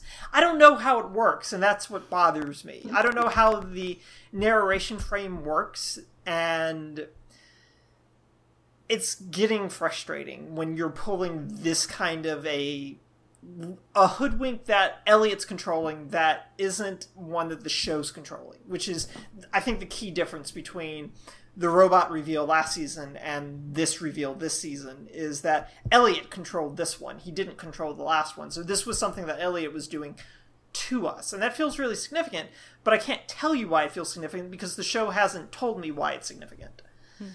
Well, the other thing is that in this first season, when we found out specifically about Darlene, it made other things click in. And it made it, at least for me, more fun to go back and like rewatch a scene and be like, okay, this scene their interactions felt a little weird, but I couldn't place it. And the show didn't want me to be able to place it. But now with that context, it makes total sense. Yeah. Like how Darlene is acting makes total sense, whereas before it felt just kind of strange. With this, some things make more sense. But others, again, it's like, wait, but then I'm having to do too much work, and the show doesn't want me to just not think about it. But it does want me to think about it because it wants me to go, oh, this whole time, you know. So they're trying to have it kind of both ways. Where did he get the dog from? Was the dog there? I don't, I'm just going to be honest, I don't care. Right, no, but care. The fact that I'm like, and again, it's just, this is because I don't like the show, is that I'm like looking at all these schemes and going, but I don't understand how any of this works. And I don't even care why he's in jail. Mm-hmm. But not enough to be in jail for a very long time. So, I mean, it's something, but we don't know what. But I think it's, again, and I just keep going back to this, is that I swear to God, Kate, if Terrell shows up as soon as Elliot's out of jail, he's in his head. Yeah. We'll see what happens with that. But I don't believe Mr. Robot for a moment when he says that Terrell is dead. So... Nope. And I did like, from like an aesthetics point, I liked the very quick, like, shutter cuts of Mr. Robot taking the punches for Elliot during the scene in this one. I really liked that aspect of, that representation of that concept that we had already established a couple episodes ago that he was doing this. And I liked the continuation of that aspect. But then I'm also just like, how did he get access to Seinfeld? TV reruns, you know. I had no trouble with that because if you have a TV in a common area, and there are plenty of channels showing reruns of Seinfeld from like in order too. So yeah, I was good with that. But no, I like. But as we know from the night of, that television is very contentious area. That's true. It's true. I like the reveal of that character as connected to White Rose in some way, or that to that world. I thought that was neat, and that worked for me. But yeah, mostly once again, I'm much more invested in the ladies. Right, and so let's like wrap up and talk about them. Is like, how did you feel about Angela's shift to the adjustments area? I guess I love that she did have a plan, and I loved how foolish it was. How really awful she was at executing it. Yeah, but I did love her, like, would you like to celebrate? Everything's like, no. I thought that was great. Yeah, it's just like, you're going to give me what I want, right? No, we don't need to do this. And he's just like, all right, maybe next time. And seeing that the actor who's her superior in the risk area, who of course is always very fun and slimy on the Nick. Nice to see him pop up here. But just the idea that Angela does have active goals and things she is working towards that are unrelated to F Society, like her having pieced together a while ago who was behind F Society and all of that. Like, I liked the show just giving her more credit, even if she's terrible at scheming. She is terrible at scheming, but she kind of got through past Grace Gummer well enough at the begining of it. But yeah, she was just really bad at that actual scheming part. I was just like, why would you do that? Why would you talk? That was just no. Oh well. Any final thoughts on Mr. Robot? No final thoughts. Yeah, do you think, well, I guess you're already rather disconnected from the show, so it's not like if they did one more twist like that, it would, like, breathe some straw that broke the camel's back. You're just barely watching at this point. I'm barely watching it at this point, and I think that's okay, mainly because at this point I'm, like, verging on hate watching just to, like, see how riled up my blood pressure can get. But at some point that'll just start being unhealthy. What number episode is this? This is like 6, this is episode 7. 7. Okay. Yeah. So we're like, oh God, we're halfway through the season. Mm-hmm. And he's just getting out of jail. Yep. Well, okay. Like I said, feel free to stop watching. That's on you. You do not need to watch Mr. Robot. I know. I just wanted to make sure that you didn't have to monologue so much, and then you did 4 episodes worth of monologuing today. A lot of monologuing today. Hopefully, listeners, next week I won't just be monologuing. But to wrap it up, like with Mr. Robot, I'm still much more fond of it than you are, just for the ladies, I would say. Yeah.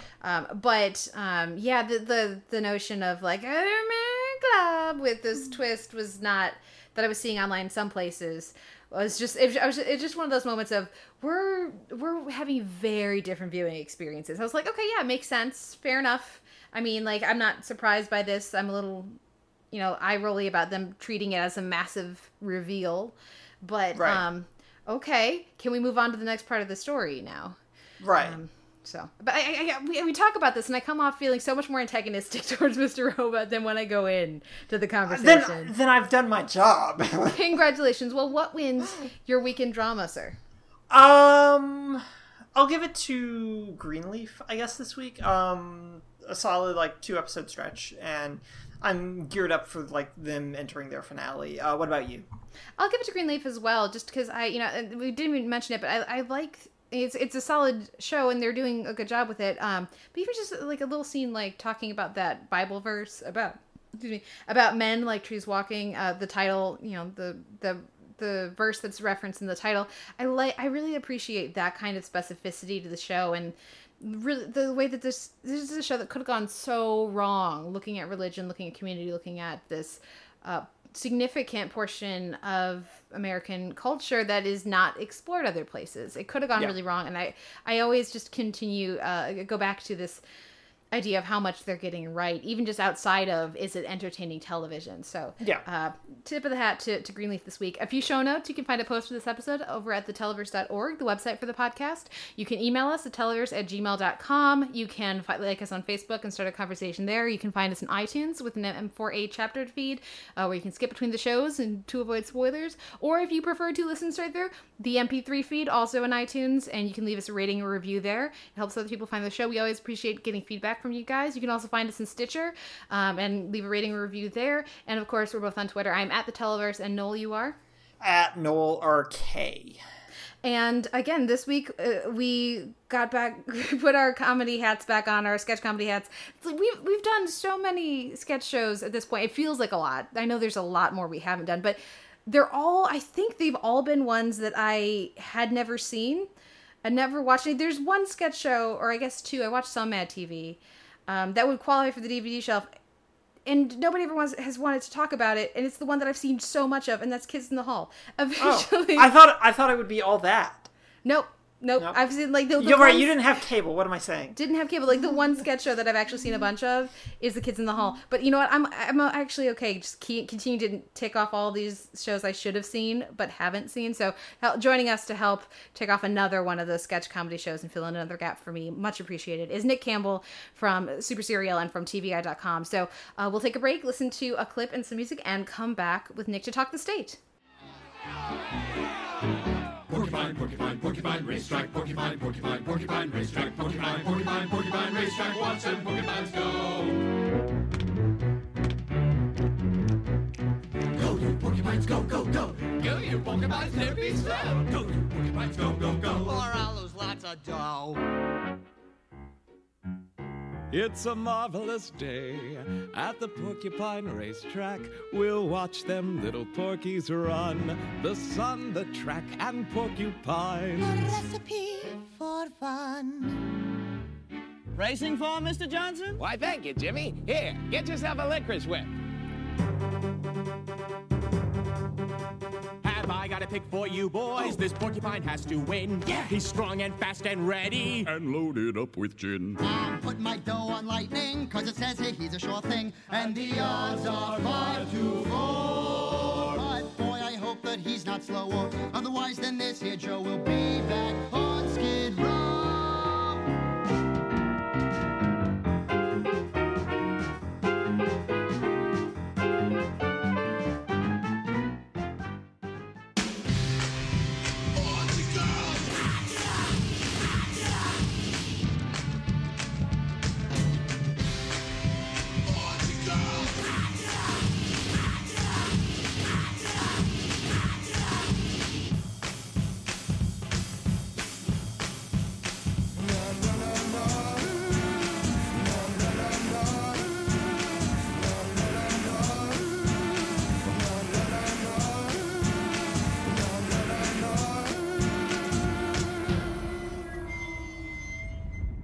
We're back with the Televerse. This is Kate Kulsick, joined as ever by Noel Kirkpatrick, and this week on the DVD shelf, we are adding to our Televerse list of sketch comedy reviews. We've done a number of sketch comedy shows here on the DVD shelf, and they're all ones that I had, like, everybody else in the TV fan, comedy fan, like, at least my Twitter bubble, like, everybody I know who's into this stuff had all seen except for me. And we're doing another one of those today, so I'm very excited to tick off another should have seen had I had cable in the day. And that's The State. And here joining us to help us talk about it, contributor TV guide and podcaster from the Super Serial podcast. That's right, guys. It's a serial review and storytelling podcast, and I'm already in love with it. It's Nick Campbell. Nick, welcome to the podcast. Hey, thanks, Kate. What's going on, Noel? You guys broke out there, so I didn't hear any of that. So. It's all good. Well, Nick, you're coming on to talk with us about The State, and this is, like I said, if you're a comedy fan now in TV, like these are all a bunch of names and a bunch of faces that you're going to recognize because this troupe, this was a show from the 90s. But the people from this comedy troupe have gone on to a lot of work together, a lot of really respected comedy. So is this, like, what did you first discover all of these people, like David Wayne and Ken Marino, Michael Ian Black, and like all of these guys? Did you discover them with The State, or did you come to The State later after seeing their later work? No, I came to The State probably the last season of The State. Their last season on MTV was the last season I saw it, because I was. When they first started, I was 12, so a little young, but like as I grew into a teenager, I kind of fell in with The State. And also The State came out the same time as Mr. Show came out like in 95, and Space Ghost Coast to Coast came out around that same time too. So I was very entrenched in the absurdist comedy movement of the mid 90s. So like all these things were all things that me and my friends would just quote and repeat to each other all the time. I'm very, very familiar with the cast of The State, yeah. I feel like 12 is less under the age, like the fan base for this show than you might think with sketch comedy, because this was an MTV show and there's a lot of really higher brow stuff going on, but there's also a lot of comedy that I feel like a apt and an engaged and an curious, like a comedy curious 12-year-old is going to get into. Am I, like, I don't mean for that to sound like a slam, but it does, I guess. I don't know. What do you guys think? I was a late bloomer too, so like, it took me a little while to get there. But yeah, I totally see what you mean, especially since The State, especially the first two seasons were about that, like aimed directly at those kinds of people, like kids in high school, kids in middle school even. Like it was a very MTV show. It was almost like the MTV was telling The State, like, you're not allowed to do any sketches about adults. They all have to be about children, teenagers, or how bad parents and authority figures are. That's all you can do sketches on. It's the only topic. It's clearly the only topic. Yeah, I watched a lot. I watched a sampling of the different seasons, and I watched, I think, the entirety of season 1, and then several from each of the 2, 3, and 4. Like I said, I didn't even have cable when this came out, so I certainly was not watching MTV. But I'm glad to have come back to it for the shelf. Noel, what was your relationship with The State? Had you seen it, like, when it was airing or later? No, I was too much of a square to watch MTV when I was young. Square. Yeah, pretty much. No, total square. I was just like, MTV, what's that? I'm here for the West Wing. And no, I was watching West Wing at this point too. But you didn't have cable. I had cable, so my excuse was that I was just a total dweeb. So my relationship with The State was basically, this is what Michael Ian Black did before he was on Ed. Oh, God. Ed. Bestow my heart, Ed.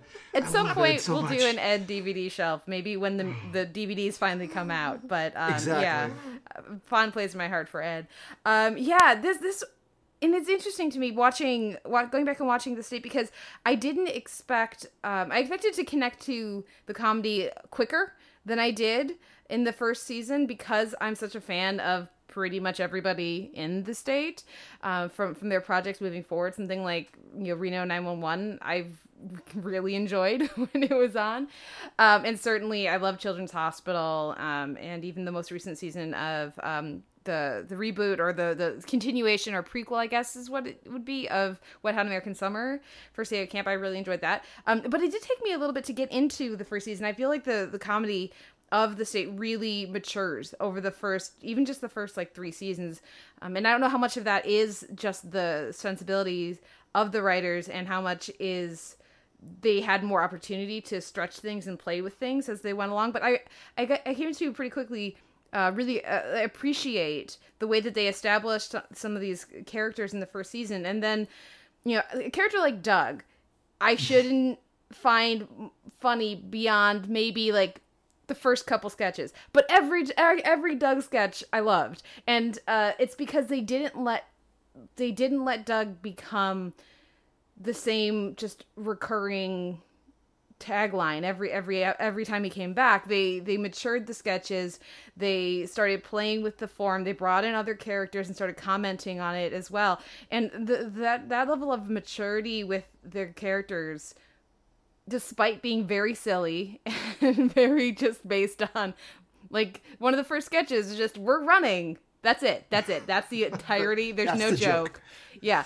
But they showed, despite having that very high energy and just going on energy kind of approach in the early first season, by the time we get to season 3, season 4, I feel like they've really taken these same elements and developed them. And that's what I was most impressed by with the state.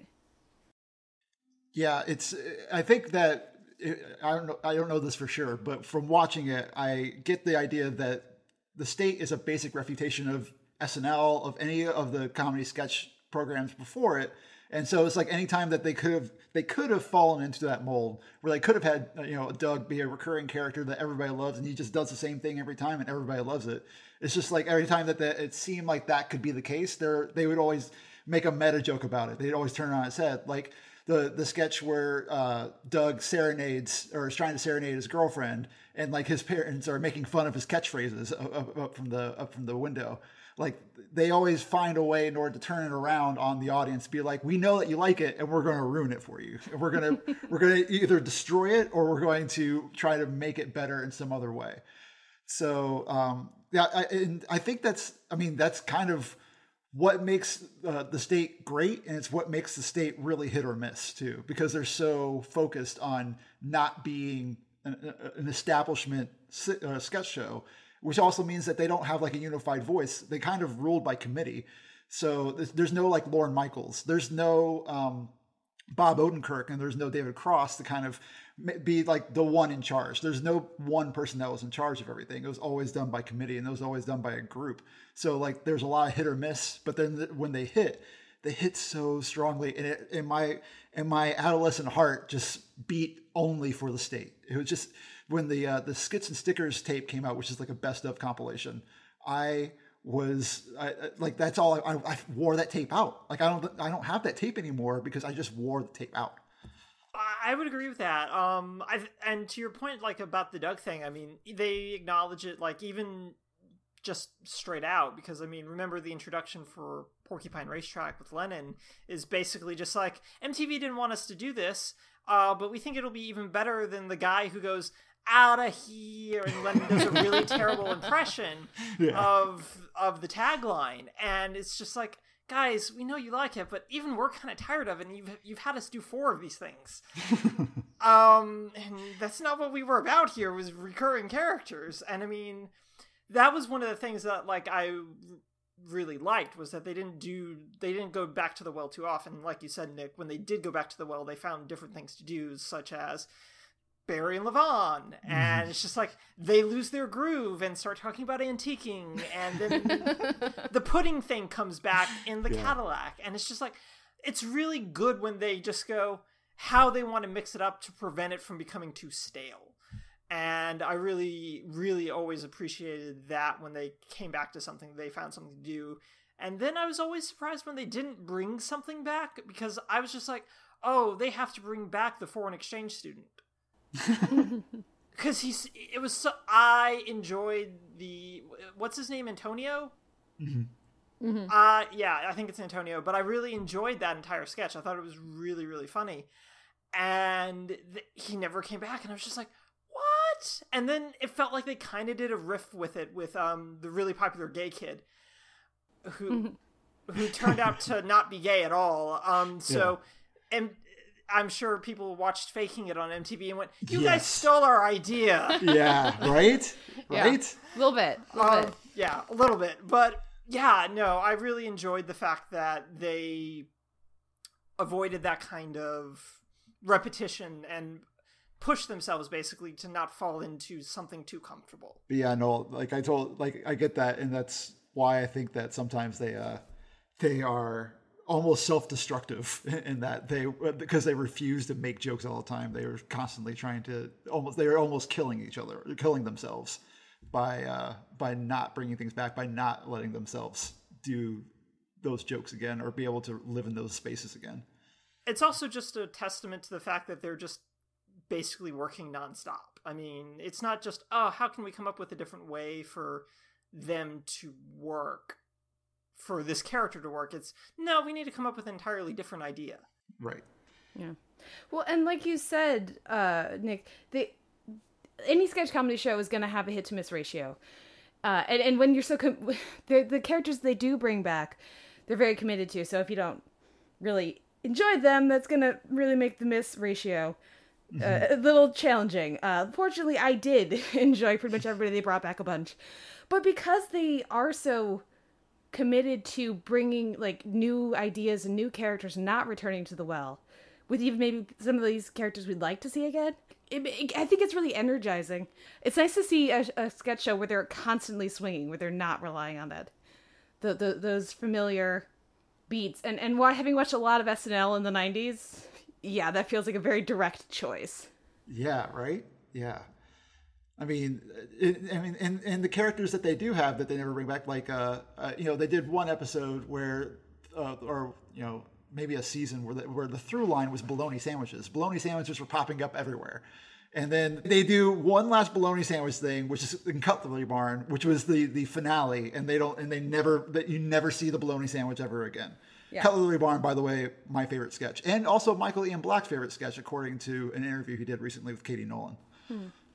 Yeah, I kept waiting for just, like, aside from just the reference to bologna sandwiches, I kept waiting for the guy whose feet are bologna sandwiches to come back. I was like, okay, we're going to see this guy again, but then they don't. And that, like you said, I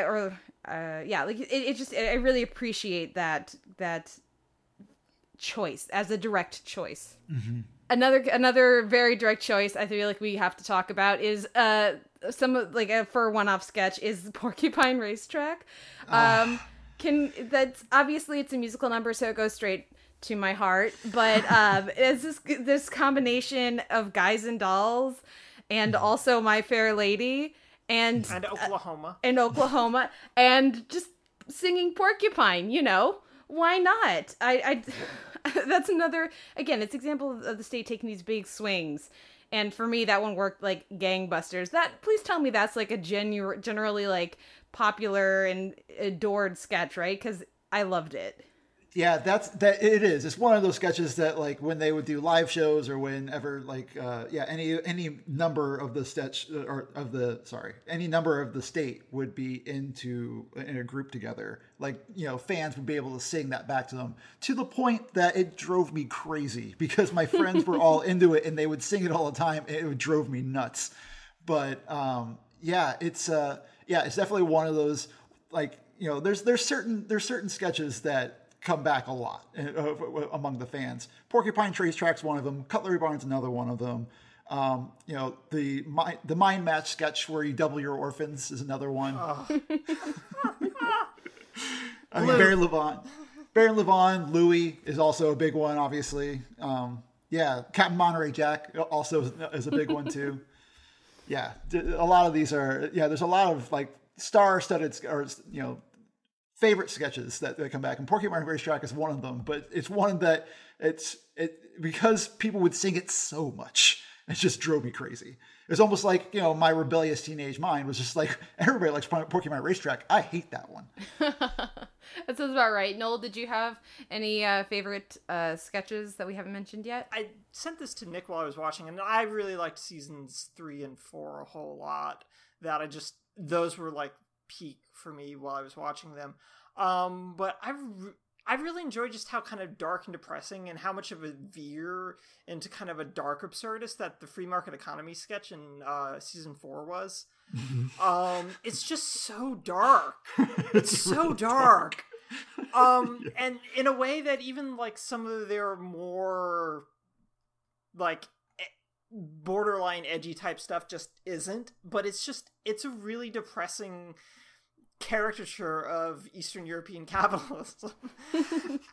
I run this ice cream truck, but there is no ice cream. The children like looking at the pictures.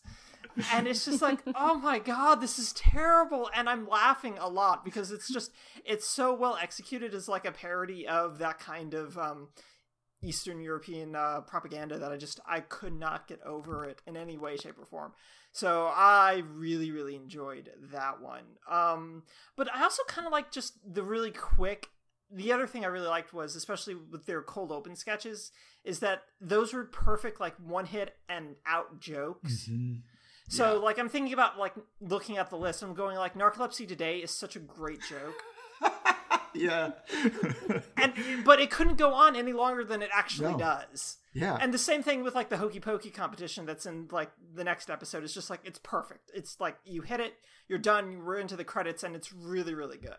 Which is also a basic refutation of SNL sketches, which are notoriously too long sometimes. And so like the state, like, you can never really accuse the state of getting or staying in a space for too long. Like they have a good feel for, okay, we've exhausted the joke, we can get out now.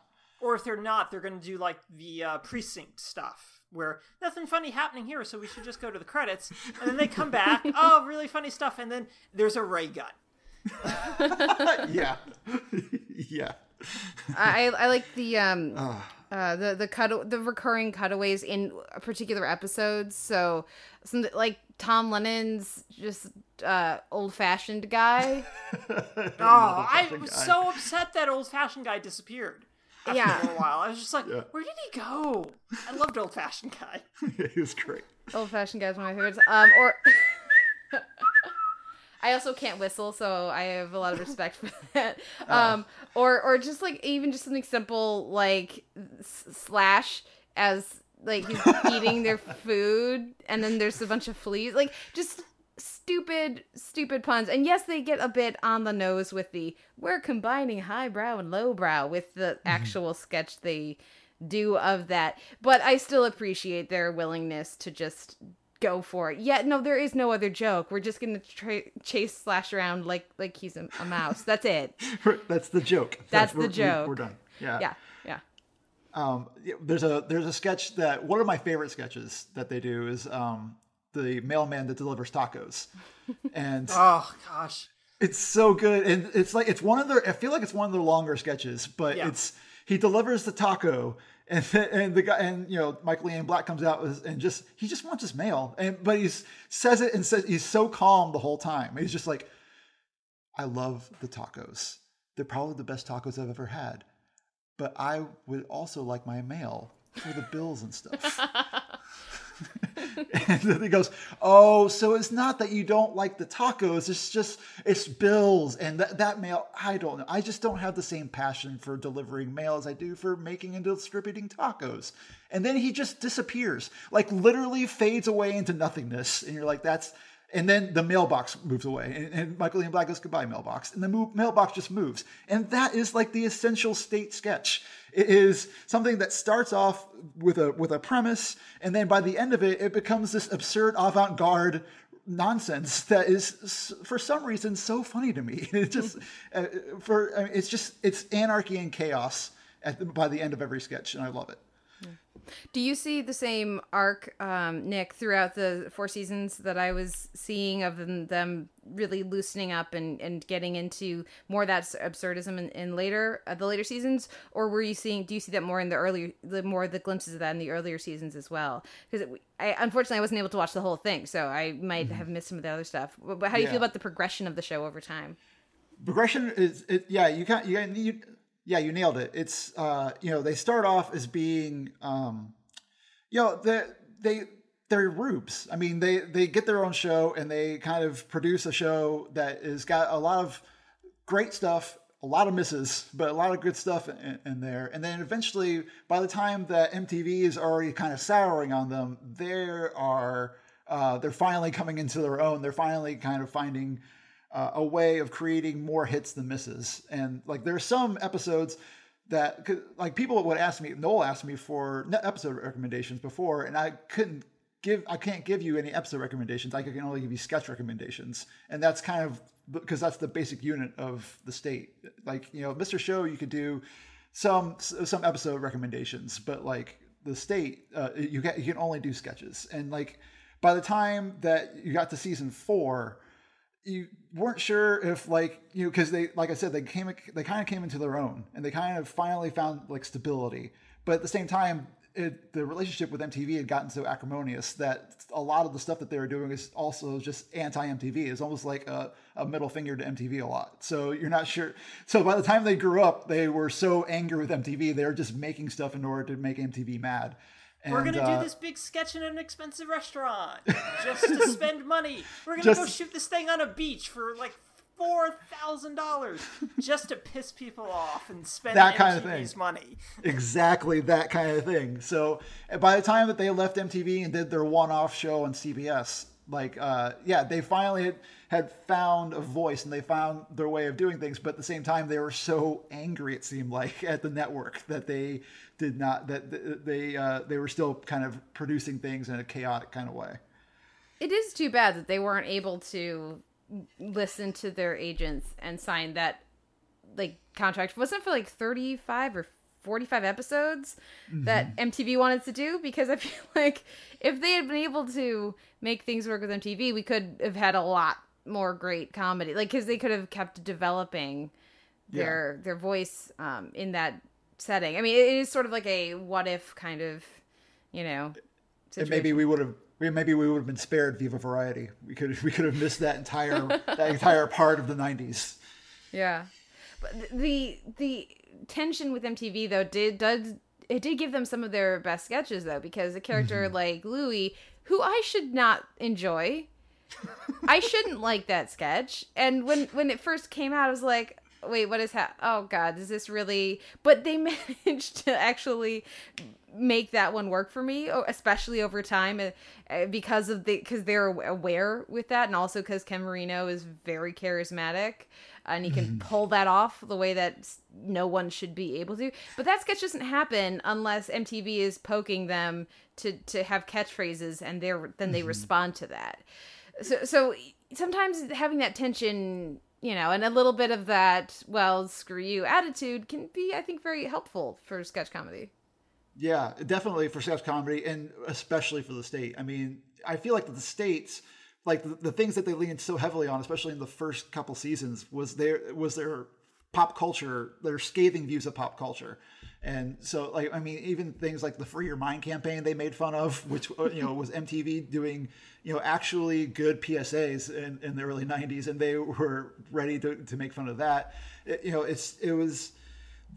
If it wasn't for their cynicism, and it wasn't for the fact that they wanted to make fun of everything, that everything was game for them to make fun of, and that they almost took offense to pop culture that was around them, like all the broad pop culture. It seemed so offensive to them and so abrasive to them, and that was so important for the early beginnings, because it was so much material for them the first couple seasons. Yeah. Oh. I feel like we're dancing around like one really important thing that's come out of the state, really. And that's the fact that Ken Marino hasn't aged. He's not aged. Ken Marino's a vampire. Yeah. And several of the people in the cast, might I say, not just him. No, several of them just really haven't aged. And I'm convinced that there were just portraits of them getting older and decaying in like someone's attic somewhere. Like Thomas Lennon doesn't look that much different either. Neither does Ben Garant. Yeah. And, you know, I mean, Michael Ian Black might have filled out a little bit, but like he looks basically the same. I think he actually has the same haircut from like the first 2 seasons. Yeah, no, because I'm so aware of most of this cast from their more recent work, it is this fun combination of like, oh, they're babies, and they look like, oh, they're the little baby Muppet versions of these comedians. And also, it doesn't, I mean, they look older, but they do not look like 20 years older, 23 years older, depending on which season you're looking at. It is pretty ridiculous. But I also think is funny looking at, then and now, especially knowing sort of the comedic sensibilities of these people now, and then looking at their early work, is some of it has developed over time, but some of it is very consistent, and you can see the surety in the comic voice of the performers that I've enjoyed on, like I said, stuff like Children's Hospital and Wet Hot American Summer and all of that. You can see that here already in the state, and that level of confidence, or like Thomas Lennon, who's just amazing at his deadpan delivery, just as good in 93 at that, and I don't expect that out of young 20-somethings.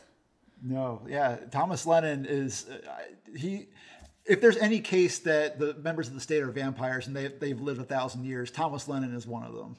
Ken Marino also, but like Thomas Lennon, he's had like the chops of just deadpan delivery and just comic timing since before man began, like before man could walk. He had that comic timing. It's incredible. Now he's using it to great effect on The Odd Couple. He's the only watchable thing about The Odd Couple, and that's astonishing. Like his delivery on The Odd Couple is what got me through the 2 episodes of that I watched. I had such hopes, foolishly. The one element about the show, though, that I do rankle at, as I kind of can't not, and this will surprise none of our listeners, is... Oh, I've been waiting for this. Yeah, we've got 10 guys and 1 woman. And the quote that they would always say about her is, she's so good, we don't need any other girls. She's all the woman that we need. That's so offensive. It's so horribly offensive, because did you need 10 guys? No, you really, really didn't. But you're like, they're talented, so let's give them a voice. And she's talented, so let's give her a voice. But women have no worth outside of having boobs. So, it was convenient to have one of them in the team, because we actually respect her as a comedian. But, oh man, it's so frustrating for me to see that quote and to have that, because there's enough awareness in this team that, we should have a female comedian in with us. They clearly respect and value her. She's all over. She's very prominent, and not just because she's a woman, because they're very happy to have people dress up in drag. But she's very featured, and I've keep saying she. This is Carrie Kenny. She's fantastic. I've enjoyed her in lots of things since the state. But to be, it's almost worse for me for them to be so aware that women can be so funny, and then to only have one. It's not like this is a Kids in the Hall thing where it's only dudes. Mm-hmm. Man, does that annoy anybody else? It could just be me. No, it annoyed me in the beginning. Like, again, in first couple seasons, it felt like that Carrie Kenny, although she was definitely very involved in the writing process and very involved in the sketches, a lot of her roles were just as counterparts. Like, if they had to write like a kissing scene between 2 characters, Carrie Kenny was going to be one of those characters, so that so the guys wouldn't have to pretend to kiss each other. That got a lot better over the 3 and 4, over season 3 and 4, because I felt like that, she wasn't just a character that was put in place so that guys wouldn't have to feel homophobia for each other.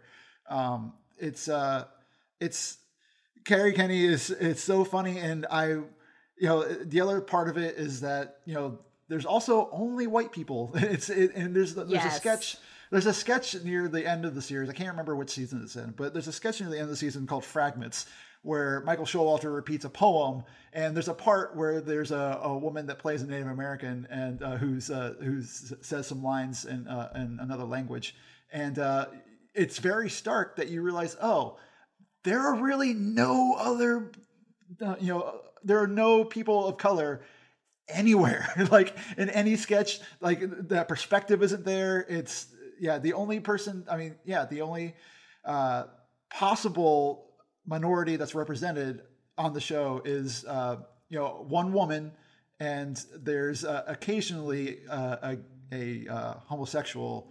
There's usually like a gay perspective sometimes, but like otherwise it's very, very devoid of minority.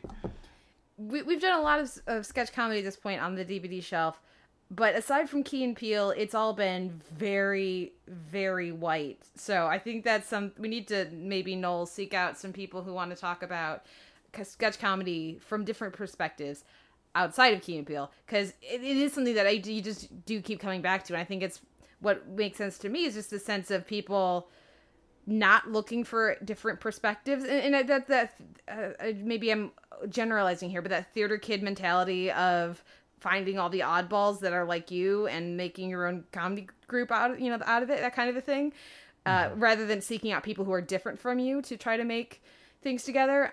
But yeah, it is something that does regularly, just from a modern perspective, just rankle a little bit, especially when you have like these very white people playing people of color coded characters, where you have to watch and go like, are you trying to be a person of color, or are you trying to be a white guy pretending like who's trying to adopt that culture?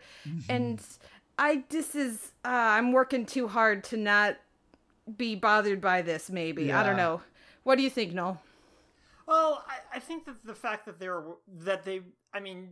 like, the point about Carrie Kenny is really accurate, because I was zoning in on that really, really quickly. I was just like, wait a second. There's one woman here. When are you guys going to address this? And then they don't address it until, like, season 3 with Carrie's Day, which is a fabulous sketch. I really like that one.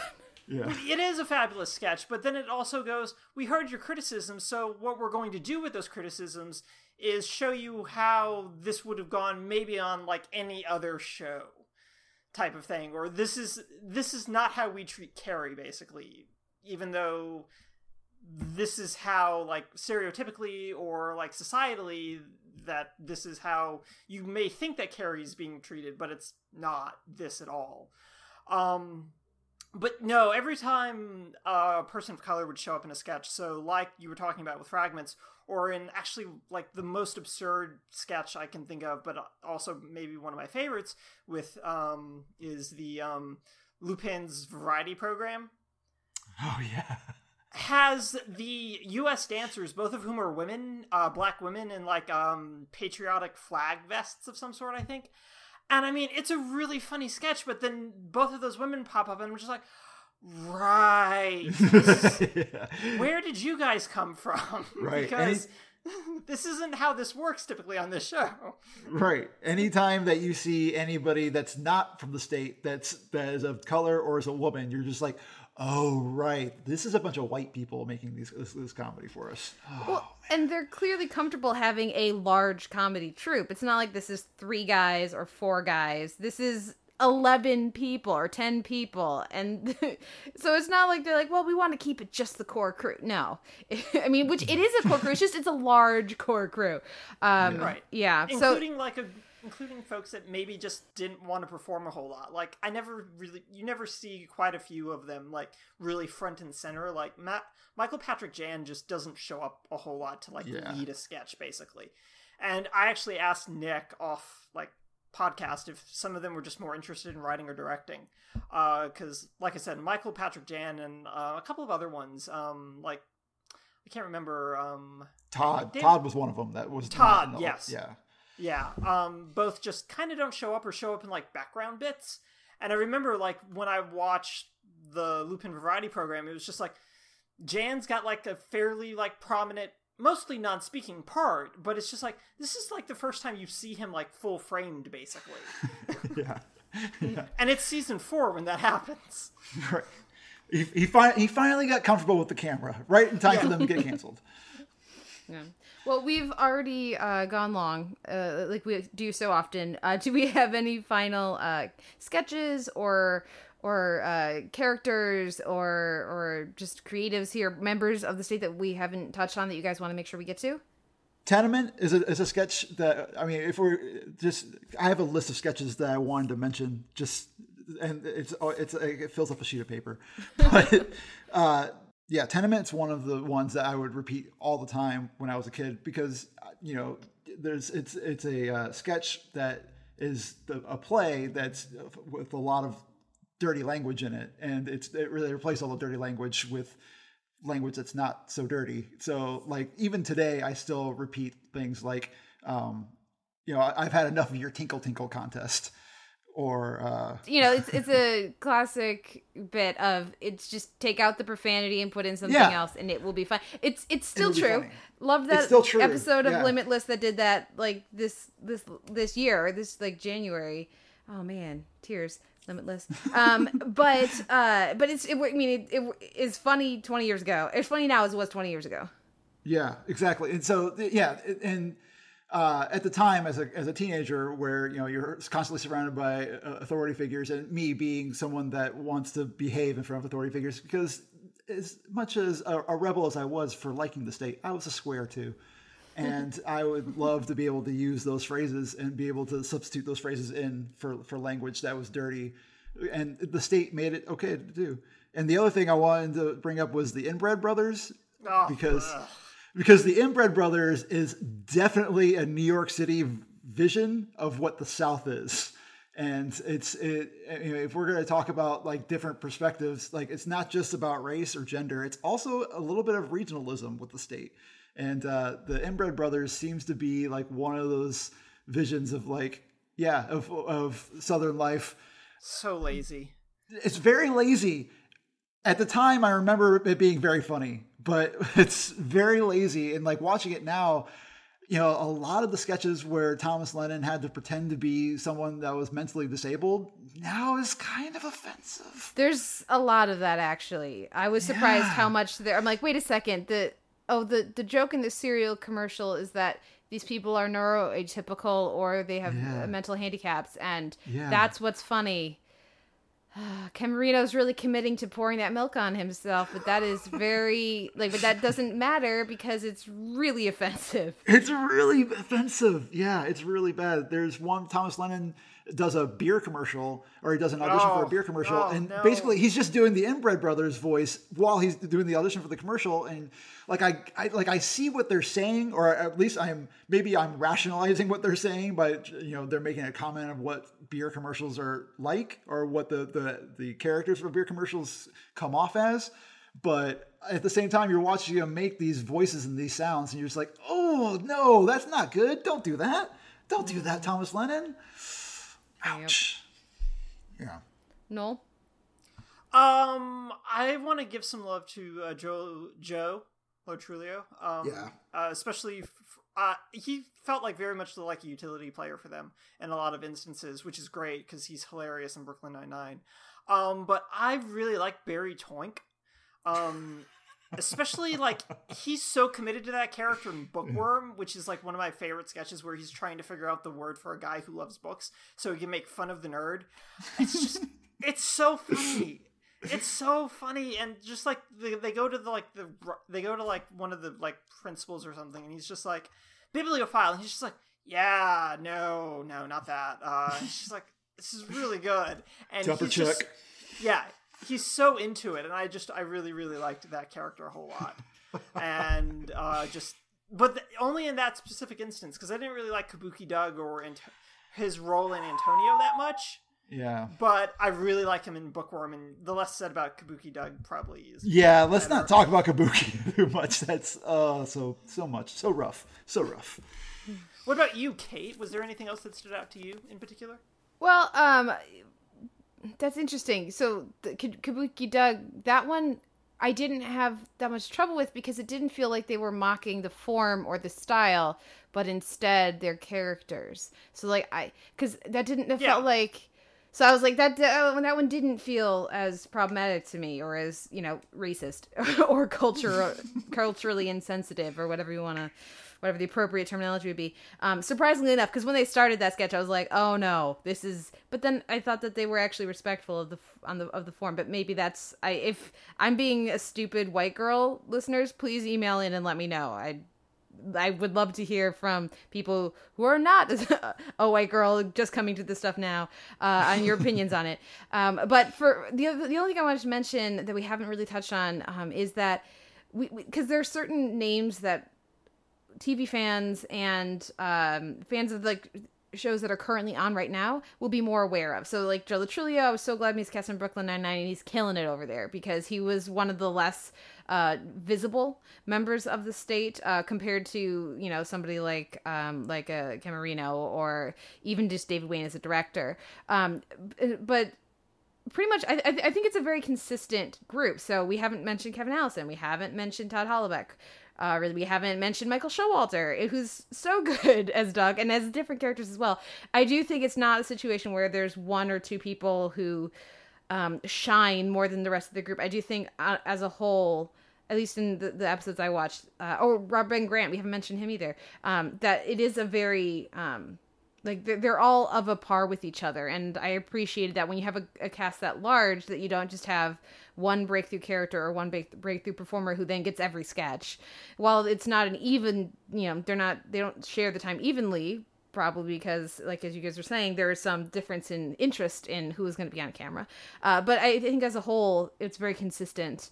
The delivery, and when the different performers took on different characters, they pretty much embraced it and did like really delivered on them. So I was surprised by how consistent. When you have 10 or 11 people in the cast, you don't necessarily expect them to be that consistent. You expect weaker points, and I didn't really see that. Yeah, it's true. The whole cast is strong, and they all have their strong suits. I mean, Michael Ian Black introducing all the sketches, he was like kind of like that front man. And, you know, Ken Marino, that paisano. And, yeah, I mean, they all had, Thomas Lennon was always that cool, calm, collected, but with the stellar, beyond time, comic timing. They all had their strong suits. And that was kind of like the best part about the state, was that they were all so good at things, but they were all also so, they kind of felt like your friends. It's not like an SNL where everybody seems like distant. You know, they're all star performers and they're all in so many different things. But when the state was on, like they were your buddies. Like they were in it with you. And you know, when they went off to do like better things, it was like watching your friends go do better things. It's like, oh, two of my buddies wrote Herbie the Love Bugs remake. Oh, that's great. And Night at the Museum. That's awesome. You know, and seeing Michael Ian Black on Ed, and you know, now on Twitter he's a superstar. It's like all your friends are doing well, and you're happy for him. Yeah. I think that's a great note to end on. So thank you so much, Nick, for coming on and getting me to watch The State. Because again, like I enjoy sketch comedy a lot more than I used to, but I would never set time aside to catch up with these different shows. So I always appreciate when I get a chance to fill in a gap especially in my comedy knowledge. So thank you so much for coming on. Well, thanks for having me. Where can our listeners find you and your work online?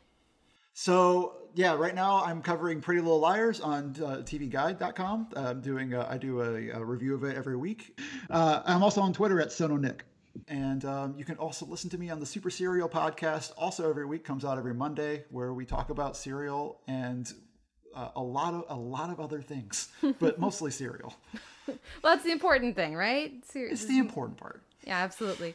Well, thank you once more, Nick, for coming on, and thank you everyone for listening. We'll be back next week with another episode of the Televerse.